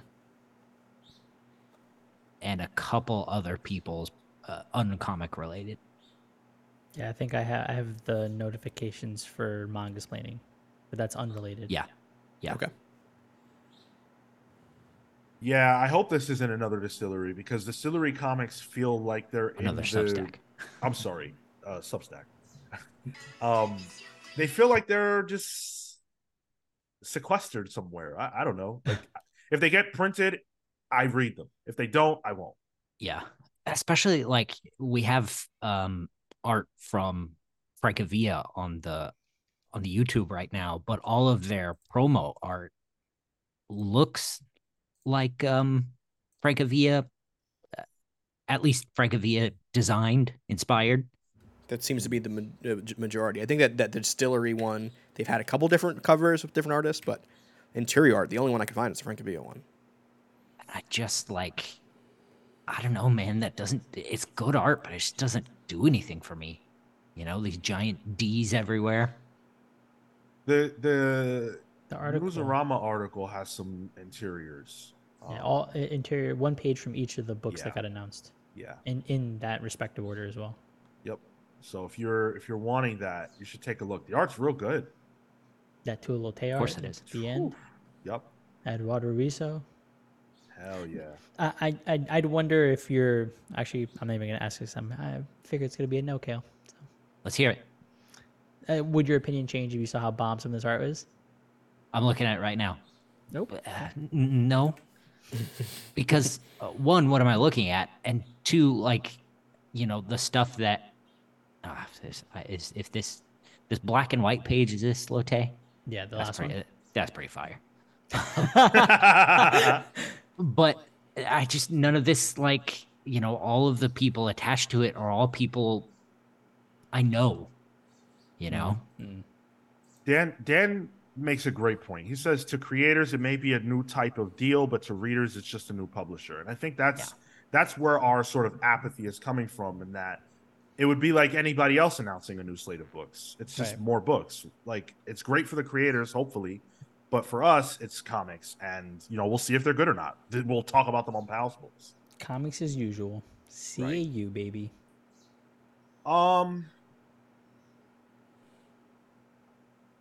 Tyler, let's skip the next one, okay? Let's roll right into San Diego Comic-Con, which is experiencing what everybody calls a downturn, if you will, Pull-out game. a crisis, a pull-out game. That's a great way to put it.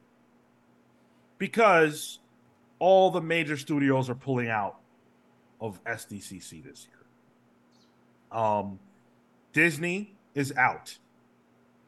So Marvel and Lucasfilm will not be represented, even though they have a whole slate of things coming out over the next couple of years that they may or may not have material to show for. Disney is out. DeSantis was right. Pushing the agenda. HBO is out. Max is in. What the fuck does that mean? I don't know. But how HBO can be out, but Max can be in is beyond me. Probably Peacemaker and that new Superman show. I bet you it's just a Superman show, honestly. So Could be. HBO, okay, so with Max, what we know that they have coming up is Adventure Time, a new Adventure Time series. Okay. Young Love. Oh, that's interesting. We just saw that. That's title. a DC property. They got the new Velma and then DC's Creature Commandos and some other things that are whatever. So those things are all upcoming, so you can expect that they'll be talking about some amount of that. Sony Pictures out of San Diego Comic-Con. Of course, they have Madam Web, they've got Craven, Beyond the Spider-Verse, all movies that, You telling me nobody's going to be there to talk about Madam Web? Oh no. Man, no Dakota Johnson is like a big hit for me, honestly. No Sydney Sweeney. Also out is Universal Pictures. We're not going to learn about the future of the Monsters verse? And when I I was say gonna make that same joke. I was hyped for that kind of. I was too, yeah. Yeah. Oh, I'm a big Universal Monsters fan. The Dark Universe, is that what The it was? Dark Universe. Yeah, Dark yeah. Universe, yeah. Man, that was gonna be so cool. That picture lives rent free in my head, 100% of all those actors together. There's a nothing Twitter happened. account that only exists to retweet that the day when they announced it every year. Beautiful. I love it. Netflix is out. And when I say out, I mean like they don't have a panel or anything like that. They may or may not have a booth, but in most of the cases that I've cited, they don't. Netflix will have a booth, likely. Warner Brothers Pictures, they pulled out of the like DC stuff. So James Gunn's DC will not be represented at San Diego Comic-Con. Let it cook. Let it cook. Yeah, just let that sit. Frankly, I agree. There are a whole other, I'm not going to go down the whole list. Those are the ones that are really important to us. There's a whole bunch of other ones that are either in or out, but mostly out of San Diego Comic-Con. Now, there's a great reason for this, like a logical reason, which is the strike. Yeah. Right. So, they might not have been able to film over the last couple of months and progress with these properties, so they don't really have anything to show. On top of that, they might not want to bring attention to the fact that they're talking about these things while there's an active strike. And also, like, why hype something up when you don't really know when it's ever going to come out, honestly, at this point. Or how it's going to change even. Exactly. And if the studio can afford to, like, or can save money by not doing this, fuck it. And on top of all that, the various bombs that DC's put out lately, Quite frankly, yeah, they might want some time away from all that. And I stand by what I've said. I think James Gunn and David Zaslav have talked too much, and I think it's time to just stop. And San Diego Comic-Con is not the place to go if you don't have footage. If all you're going to do is talk, don't go. Anytime you say that, Sean, I just think of the Botchmania, you talk too much, Run DMC soundbite. 100%, dude. But you know who's in for San Diego Comic-Con? Marvel, DC Comics, Image Comics, Boom, Dark Horse, Distillery, all these publishers, and ones I haven't named, a ton of publishers. Happy days that San Diego Comic-Con is no longer beholden to these studios. They sold themselves out to allow Hollywood to overtake an event that was already big and was about comics. So let's get back to that. That's a great thing. I'm down for that. We never needed Hollywood. Yeah, the movies that were based on comics, but we don't need every single studio to be at these conventions to make them worth going to. They're worth going to because comics are there and people will show up. They can have their own fandoms instead. It's a hot ass ticket. The thing is, like, I don't have an urge to ever go to San Diego Comic-Con because of that. You know, Yeah. it just reeks of just being the most commercial thing ever. Where, like, to do anything cool, you have to wait in line the entire day. Yep. Like, that's why I prefer New York Comic Con. Even then, they're kind of skewing the wrong direction for me. Like, for me, Special Edition New York Comic Con was the best convention I ever went to because it was so comic focused, so creator focused, so art focused. If we can get a little bit of that back to San Diego Comic Con, could be good. Shit, I said it again. Yeah, I agree. Put more of a spotlight on comics. Let's have a comic book publisher get a Hall H presentation. You know, let's go back to that. It works. It works. That's a hot ticket. People will buy a ticket to San Diego Comic-Con way before they know who's there and who's not there.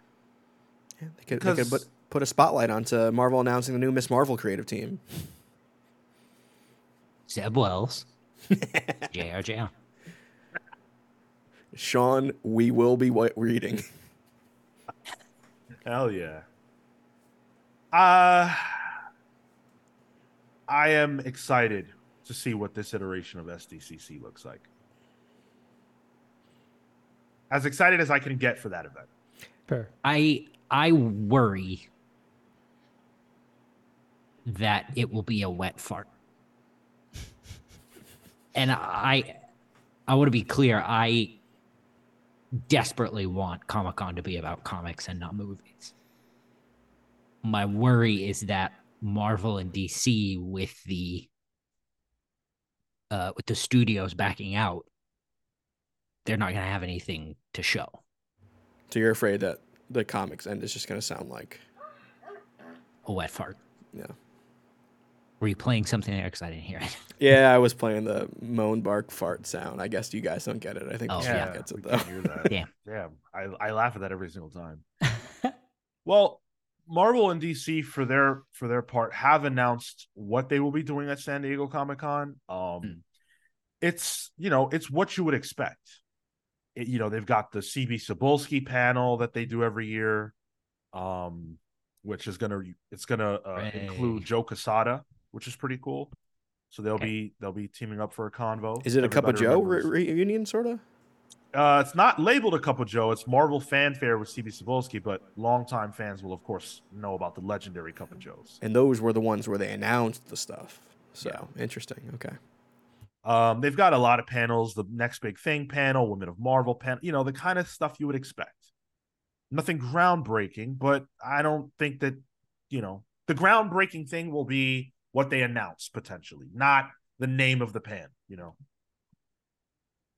And DC, for their part, is doing a similar thing.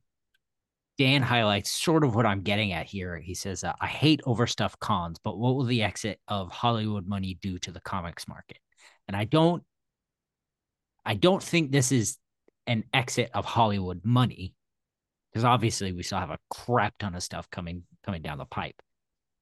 I think it's just going to be a matter of are the comics going to be as prepared as maybe they should be when the focus is on them? Well, the good thing is that comics don't have a union, so they don't have to worry about strikes. Well, yeah. Yeah, I mean, I think that people who love comic book conventions, right? Like we see it in New York. Yeah, there's Hollywood stuff there. It's there. It's cool. And it's big. I'm not saying that like it's not big in New York, but you have the major Marvel booth, a huge booth. You have a lot of people running around in cosplay, and it's really fun and exciting. And if you're a comic book fan, you can have a full experience without having to be overtaken by all the Hollywood stuff. I've looked at pictures of San Diego Comic-Con. I'm like, oh my God. I can't even see a comic book anything. Yeah. Do I think Hollywood money is leaving comics? Not at all. I think there are Hollywood reasons why they're pulling out, not this doesn't work for us anymore, brother. Reasons why they're pulling out. It's a wrestling reference. They'll be back next year. Yeah. Hollywood I will be got you, back. I got you. The also other reason lost. Hulk is on the Mount Rushmore there, with Hulk Hogan. Yeah. yep, Mount Rushmore of leaked videos. Oh, There's probably some truth to that. Yeah. Honestly, yeah. too much sashimi, brother. Yep. So, Yikes. Kim K, Paris Hilton, and Hulk Hogan. What's the fourth one? That snuff film of the guy in the Chinese factory. Okay. Thank Fucking you what? very much. Let's move on. I guess it's my fault. And let's talk about Deadpool 3. Let's go. Deadpool 3. Go ahead. Oh, okay. Oh. If we have to. He's like, sure. Deadpool 3 is not a movie that I'm terribly excited for. The Deadpool movies are fine to me. This one, though, will feature Wolverine in a Deadpool Wolverine team up type story. Hugh Jackman. Hugh Jackman, yes, absolutely. Worth pointing out. And there have been a lot of rumors about who else will be in this movie. We've heard rumors all week and last week about Ben Affleck returning to reprise his role as as Daredevil, if you could believe that shit. Yeah, Darefleck doesn't have the same ring to it. No. Although I will say the extended cut of Daredevil is solid. Anyway, we've heard rumors about other actors from the Fox universe of Marvel movies potentially reprising their roles, certain X-Men and things like that. Fantastic Four actors. Now we have confirmation of one of them. We know that Jennifer Garner will return in the role of Elektra. According to the Hollywood Reporter, it's confirmed now. And that opens the floodgates. What? That opens the floodgates. And it leads me to my next point, which is this movie now taking shape to probably be Deadpool kills the Fox universe. Yeah. That's so funny. I think you have to do the Fantastic Forecast. Like, you have to bring Chris Evans back just to, like, even if it's for, like, a Brad Pitt, Deadpool 2 style quick cameo. Deadpool makes a Captain America joke. I'm kind of excited for this now. I want to see Deadpool kill my entire childhood. Let's do it. Come on. Did you guys see the costume? The Deadpool costume from the set? No. It is. Like a It Deadpool is. costume. But it's very comic accurately colored. Like it's like, all right, we're just gonna do bright red. He's got the teleporter, I think, on him too. So And that's going to be the Marvel effect, if you ask me. yeah. That's going to be Marvel not being ashamed of their characters being comic book characters, whereas no one will ever be able to convince me that Fox was happy that these were characters from the comics. Sean, did you see the other rumor that Wolverine will be in blue and yellow? Yeah. Yeah. I hope so. Oh yeah? This kind of feels like they're doing Cable Deadpool, the really good. Oh geez, who was on that book at the time? It was during the Civil War era, but with Wolverine and Deadpool instead. So I want so badly to say that I'm hyped for this. Come on. yeah, I'm not hyped. Yeah. Because I'm like tired of the let's reference everything from the past and bring everybody back and like does the Fox universe deserve a proper send off? I'm not so sure that it does. Just quite let it frankly. die. Let it rot. And like Marvel just got the rights back to the X-Men and stuff. I almost feel like they shouldn't do this, but I know people will have fun with it. Sean, what if Sophie Turner or Famke Jensen show up? All right, I want it. Hype meters Yeah, he up. wants to see them What if they die. both Get them show up? both. Please get them. I won't survive that. Yo, give me Oscar Isaacs as Apocalypse. You know, like Double Jean Grey on the screen, dude. Double J. Oh no, not him. No. Yeah. I mean, this is the only one that could actually film right now too, because it's the writing of it is done. And I guess they don't care to have a writer on set. So I've heard Ryan Reynolds can't improvise though. he Yeah, can't that's or correct. can. He can't. Interesting. But Is he writing at that point? yeah, I think 'cause so, it's- yeah. Yeah. Because you're meaningfully altering the script. Oh, So interesting. yeah, that's not allowed. But it's worth pointing out that was the exact same circumstance when the first Deadpool movie was filmed, I believe. It's true. Yeah. So he was unable to ad lib that Well- as well. We also have the looming actors strike, so we'll see what happens. Right. You know, signs are already being made for that. So Oh my God, Aaron Ruiz! I better hear "Bring Me to Life" in the movie. I Yo, would go ballistic. I would go same. ballistic too. I same. would lose my mind. Do- Evanescence, for those of you who aren't aware, that was their. Are there- big thing. So say did they do this? What pre MCU cameos would you want? Double Gene? Double Gene. Okay. Can we get Magneto? Help me, please. He does not want to be doing that anymore. Don't put that poor man in front of a green screen ever again. I know he cried. I know, but Sarah Ian McKellen. thank yeah, you. don't do it. We already killed off Charles Xavier in Doctor Strange, so we don't need to do that again. Ooh, and Sarah, Patrick Stewart. We already did it. Done. Do it again. Do it again. Happy to do it again. Kill him again. I just My want to see man his has face. died twice already, if I remember, because he died in Logan, right? And he's So- gonna die 3 times. So Oh, Marco! Wow. Bring back this guy from Frasier to play Beast. Hank again. McCoy. Yeah. Yeah. Honestly, if we're bringing back Elektra, give me Colin Farrell as Bullseye again. Hell yeah. I want to hear. I want to Whoa. hear some Cypress Hill when he shows up. Bring back Black Kingpin. Let's get it.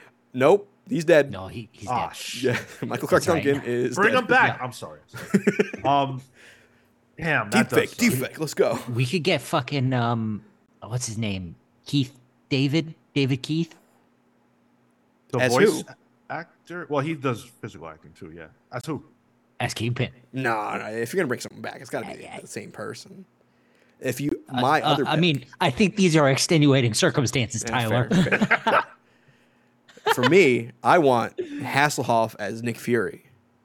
Give us our white Nick Fury temporarily. I'll riot. I don't want that. I reject that. You ever watch that? No. It's watchable. Listen, this is the type of conversation that puts me out of this podcast. This casting, this, Member berries. all of it. I hate it. This is the worst part of doing this for me. Tyler brought up White Nick Fury, and I said, fuck, maybe.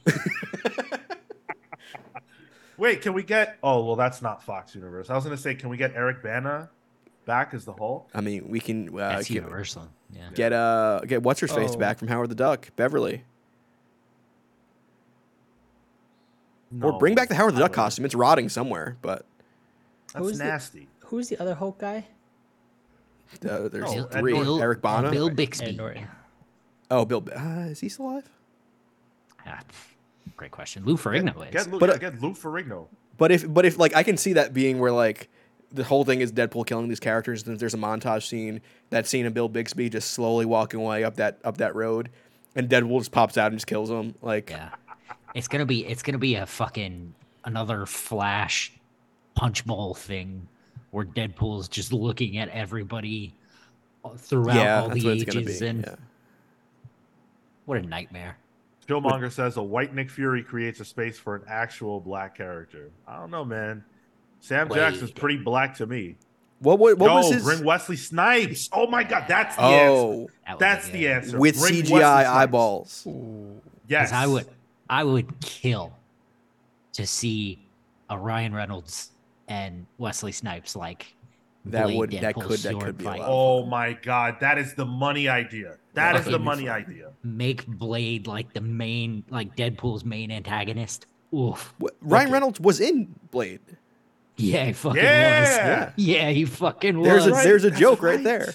Yeah. Blade 3, right? Yep. Yeah. Yo, yes. Trinity.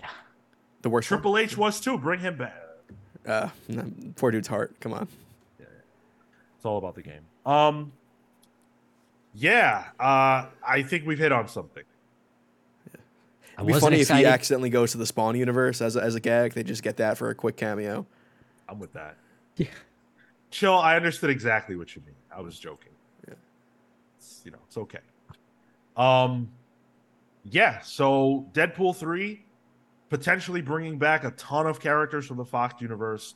It'll be exciting to see who they do. Like, am I into it now today with no images of them or anything like that? No. But I'm a sucker and I'm a nerd. So when they show a trailer and I see Ben Affleck as Daredevil, am I gonna pop? Yeah. Sean's a mark. You'll get him through the door. I still like that movie. Daredevil movie is formative for me. I can't fight that. Yeah. I like that movie. I've will not never even watch it seen the again, but director's I like cut. that movie. I'm talking Yeah. theatrical cut too. I enjoy theatrical cut. Watch the director's cut. It's legit. Yeah, it's on my list of things I'll never do. Of Daredevil? Yeah. We should do a watch along of that. That would be cool. That could Pretty be good. good. Oh my god, Tyler. Yeah. It's not even on purpose at this point. I know. That's why.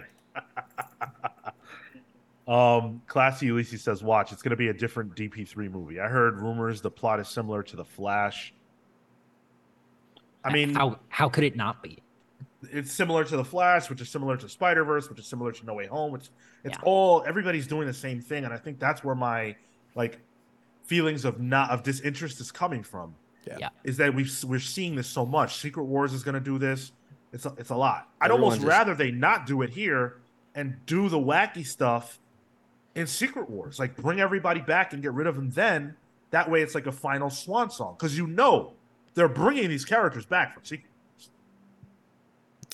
Hugh Jackman's showing up in Secret Wars. Let's be real. Unless he's dead, which is not going to be happening because my man's healthy. He's in Secret Wars. I don't know. Certainly not to speak ill of him. He did have had that cancer. big skin cancer. Yeah, he did have scare. cancer. Yeah. Like, Oh shit! All right, well, Marvel needs to fucking hurry up and film that movie.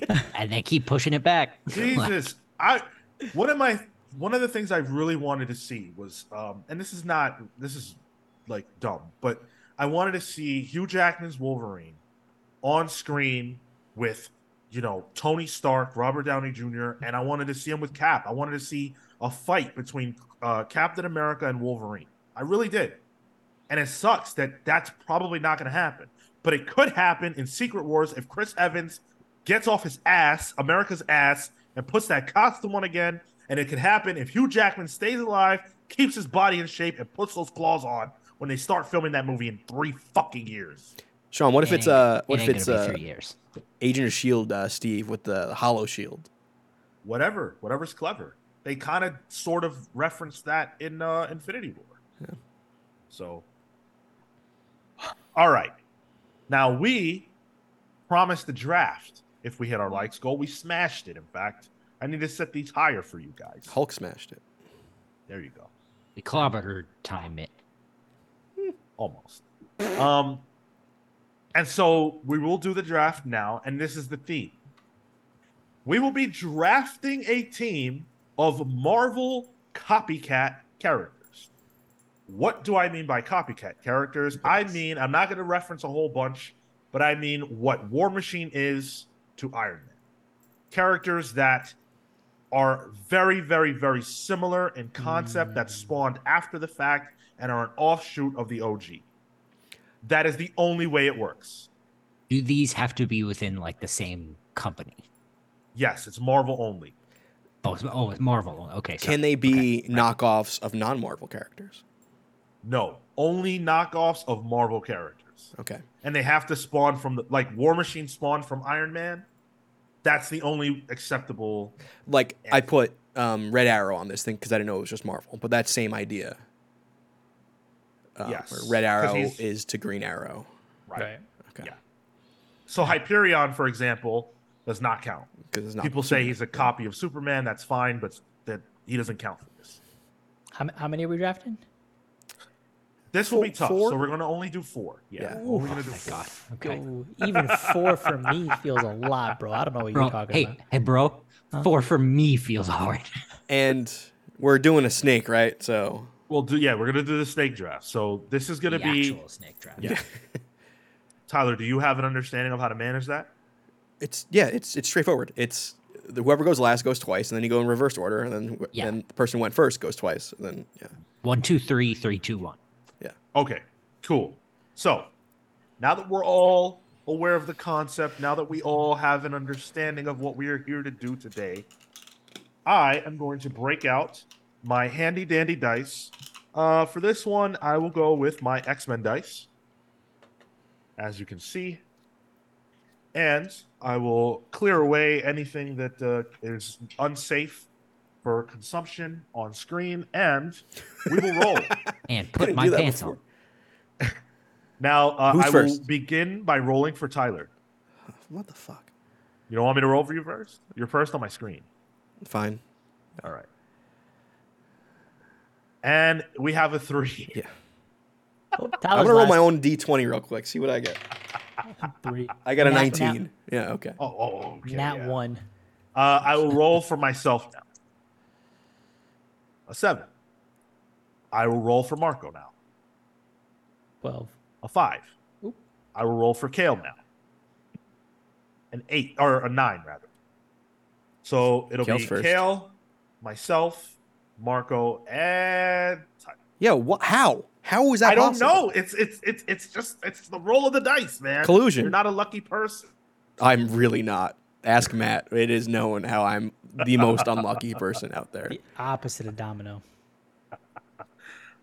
All right. With that all said, Kale, you may begin. I'm going to go Ben Riley first. Oh. Oh, that's a good That's the one that makes the most sense to me. I think as we go along, you'll start seeing. I get it, but that's the first one that's Marco. No, you. Oh, I'm sorry. Yeah. War Machine. Okay. Hobgoblin. nice. Okay. Yeah, okay. Yeah. I'm going to say, and if I'm wrong, I'm wrong. Sentry.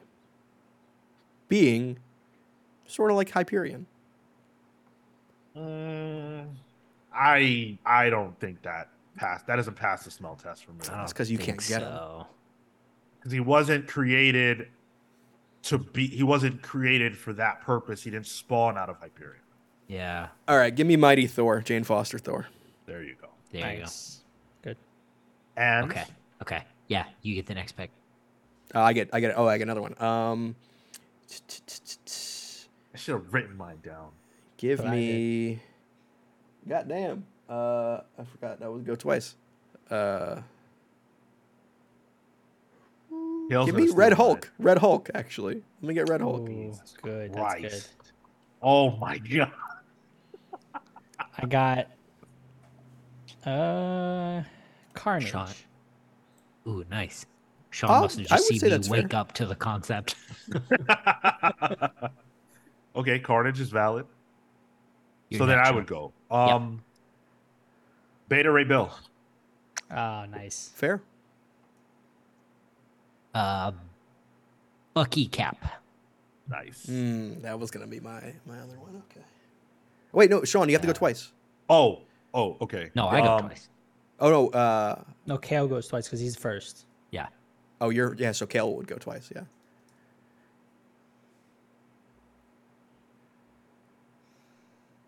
Who else you got? Damn, this is crazy. No. I dead ass have 2 more. If any one of you picks it, I got my whole thing is screwed up.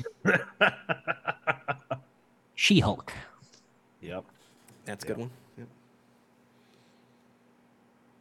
Okay, so then I would be next. Yep. Yeah. Right? Yep. All right. So yeah, so now we go climb back up.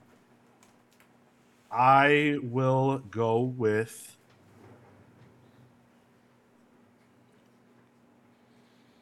Amadeus Cho. Hulk. Mm. Oh, so Damn, totally a lot awesome of- Hulk. a Totally lot of- awesome Hulk. Yeah, there's a lot of Hulk Hulks you can do picks. here. Yeah. I wanna- U.S. Sorry, Go go ahead. ahead. U.S. agent. Nice. Wow. Good one. That's a decent one. That's good, man. I didn't see that coming from you. Oh, So He who was in goes his TV twice? show, so he knows. I Tyler go- goes twice. I go twice again, Right. and then that's it for me, right? Yeah. Yep. So I'm gonna go with Spider Woman, Yeah. Nice. and then I'm also gonna go with Flash Thompson, Agent Venom. Very good. Very good. My last one is X-23. Oh, shit, Good one. that's a good one. That's a good one. I was thinking Dakin, and I was like, oh, there's got to be Wolverines, and I totally forgot about Laura. Let's go. Damn, I got a good fucking list on this one. Yeah, this had more meat on the bones than I thought it would. So Yeah. Kale. It's your turn, Sean. All right. Oof. Okay. I'm going to go with the Maker. Ultimates. Interesting. Interesting. That opens up the floodgates a bit. I almost called that, but that's good. My last one will be Scott Lang. Oh, Oh, well done. nice. Yeah, Marco, When I put this together, I was like, this will be fun and it'll be interesting for us to have to think outside the box, but we might have to get into like the bottom of the barrel. But we did this without anyone saying Sam Wilson Cap. Oh, Marco still has to go. Oh, No, I'm I went. You have all four? no, yeah, he got all I had four. four. Yeah. I got all four. Yeah. Okay, I mean, gotcha, I could do a fifth, yo. I did not expect Yeah, me this. too, now. Yo, let me do. I can do another one. You want to do Let's do five? it. Yeah, let's do 5. Okay. Sure. Sam Wilson Cap. That's bullshit. Yes. Well, who No, would go I- next? Because I never went twice. You're It's- not supposed to well, go twice. That's not how a snake Oh, works. okay. Right, yeah, right, the first and the last go twice because they start the next round. Right. All right. Yeah. I don't actually want Sam Wilson Cap. Okay. Who do I want? I got a good one. Oh, I just thought of this one. Dan says ultimate characters should not count. Do you guys agree with that? I agree with that, but I would say the Maker is, like, I would say that's fine. I would say Miles is fine as well, because they've kind of supplanted that. Does that make sense? And they're in our universe now. Yeah. So Yeah, I would never have questioned Miles. Come on, Kel. I want to say mine. Come on, dude. I'm gonna say Miss Marvel. Okay. No. Yeah. Miss Marvel. Carol. Fuck. Oh my Oh, god. yeah, because Carol is. Okay. Yeah. Oh my Sean. god. Yeah. Was that yours? Yes, bro. I got two. Let me All right, know. so Hey, who let would Marcos. be next? No, you go, Sean. Sean. Yeah.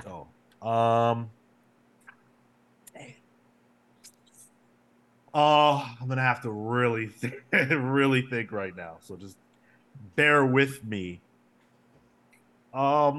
Just say, Marco. I need your help. Yeah, okay.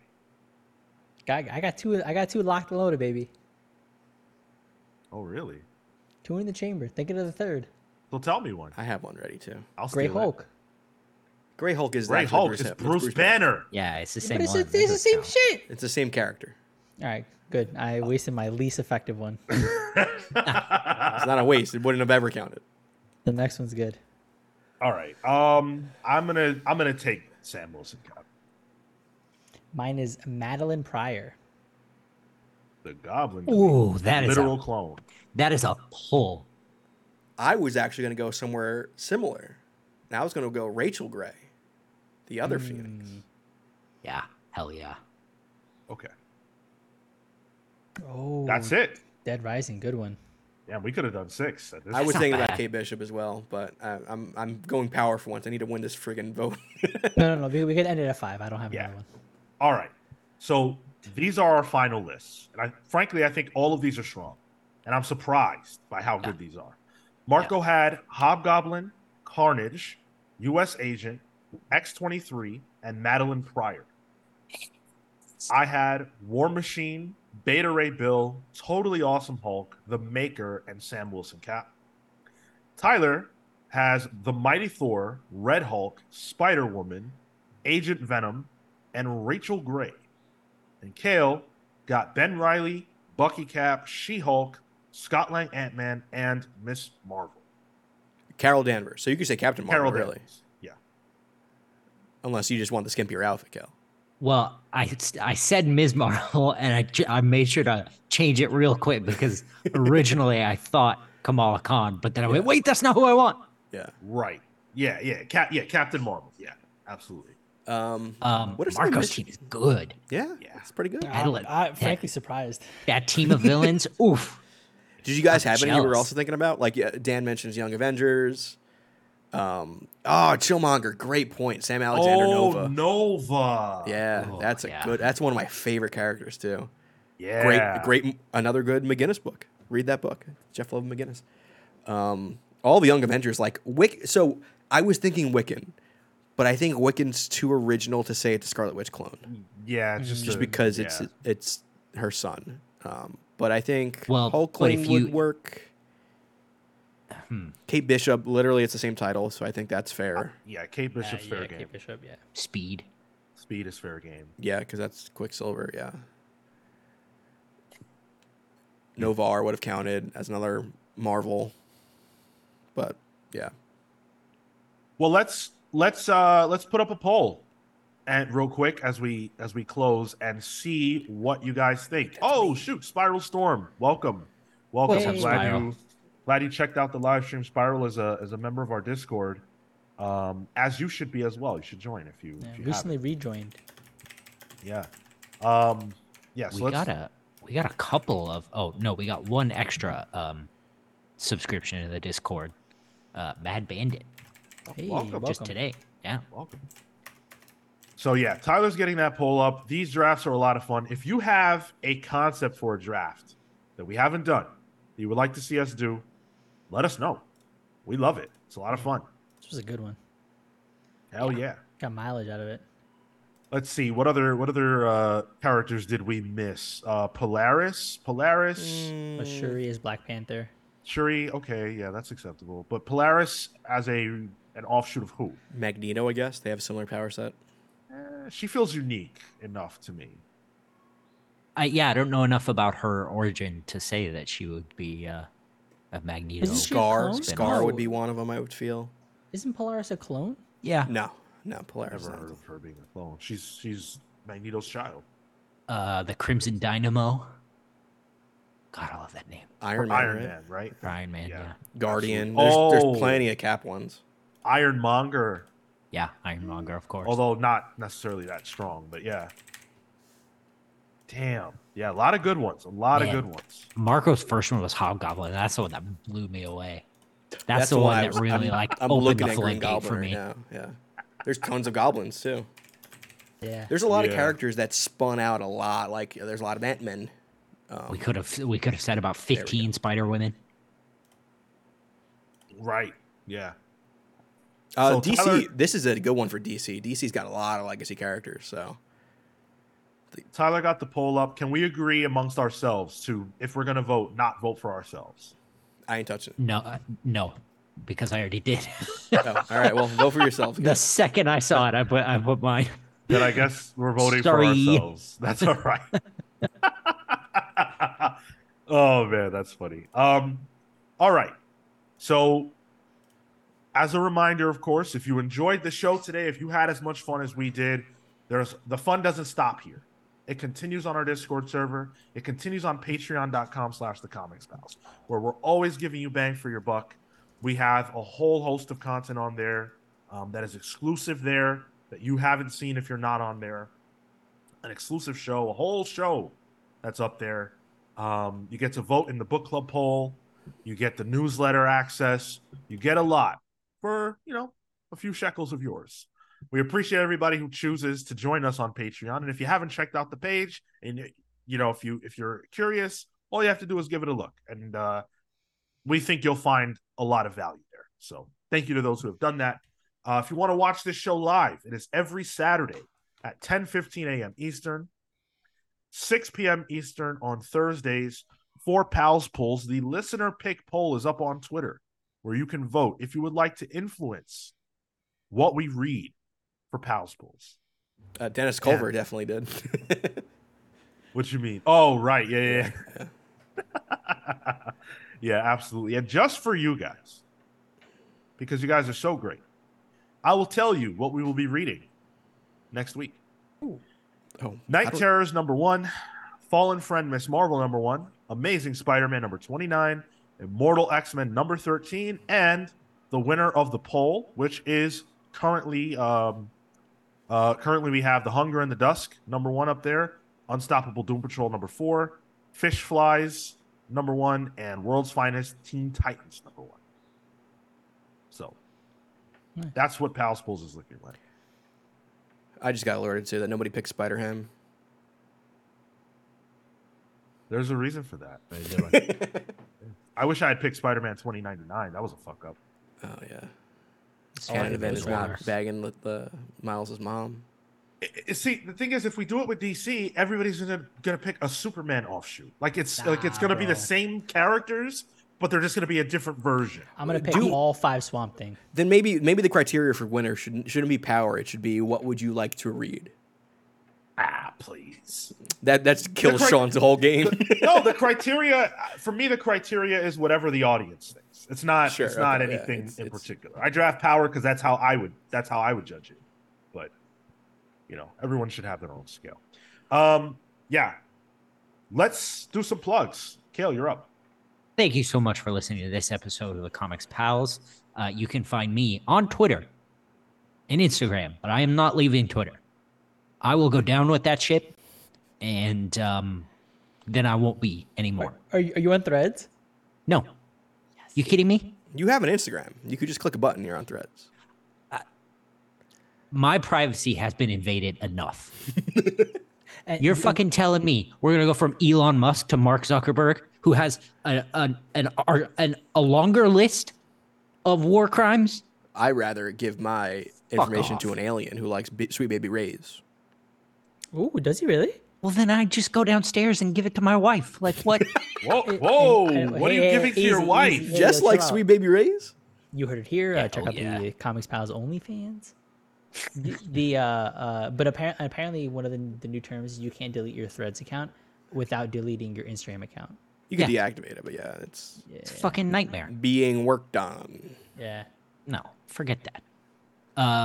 Twitter and Instagram at TotoInto. That's TOTOINTOW. You can find my work at KaleWard.com. That's KaleWard.com. I'm watching I'm a Virgo on Amazon Prime. Oh, but you're married. Listen, we've just never done it. A tremendous look at superhero show. If you like Extraordinary, which is on Disney Plus, it's sort of another take. It's a world where it seems like everybody has superpowers, but it comes at it from like a poor black neighborhood angle.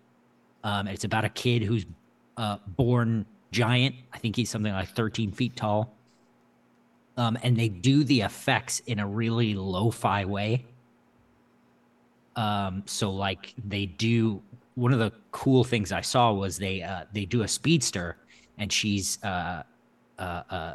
working in a burger restaurant, and she's making burgers. And what they do is they have her arms move around in different colored clothes, and they speed that section of her up, like her head is above a counter or whatever. They speed her arms up in all these different colored clothes to make it look like she's moving really fast.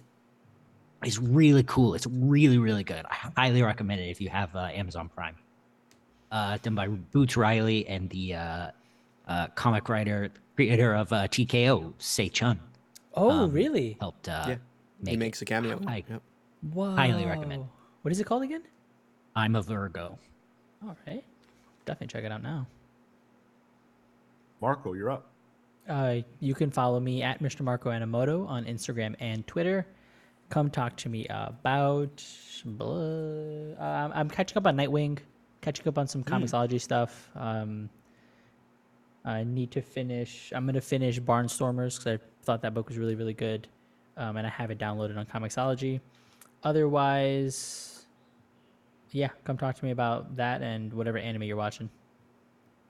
Tyler. And thank you for giving me the win on the poll. It's not done Let's yet. go. No, Poll's it's still up, definitely guys. done. No, hold Once on. the plugs are done, that's when I'll announce who You won. just cut it now.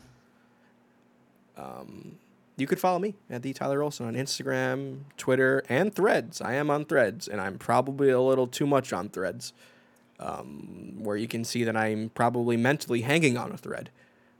It's very apparent Well done. on that platform. Yeah, so check me out there. You can talk about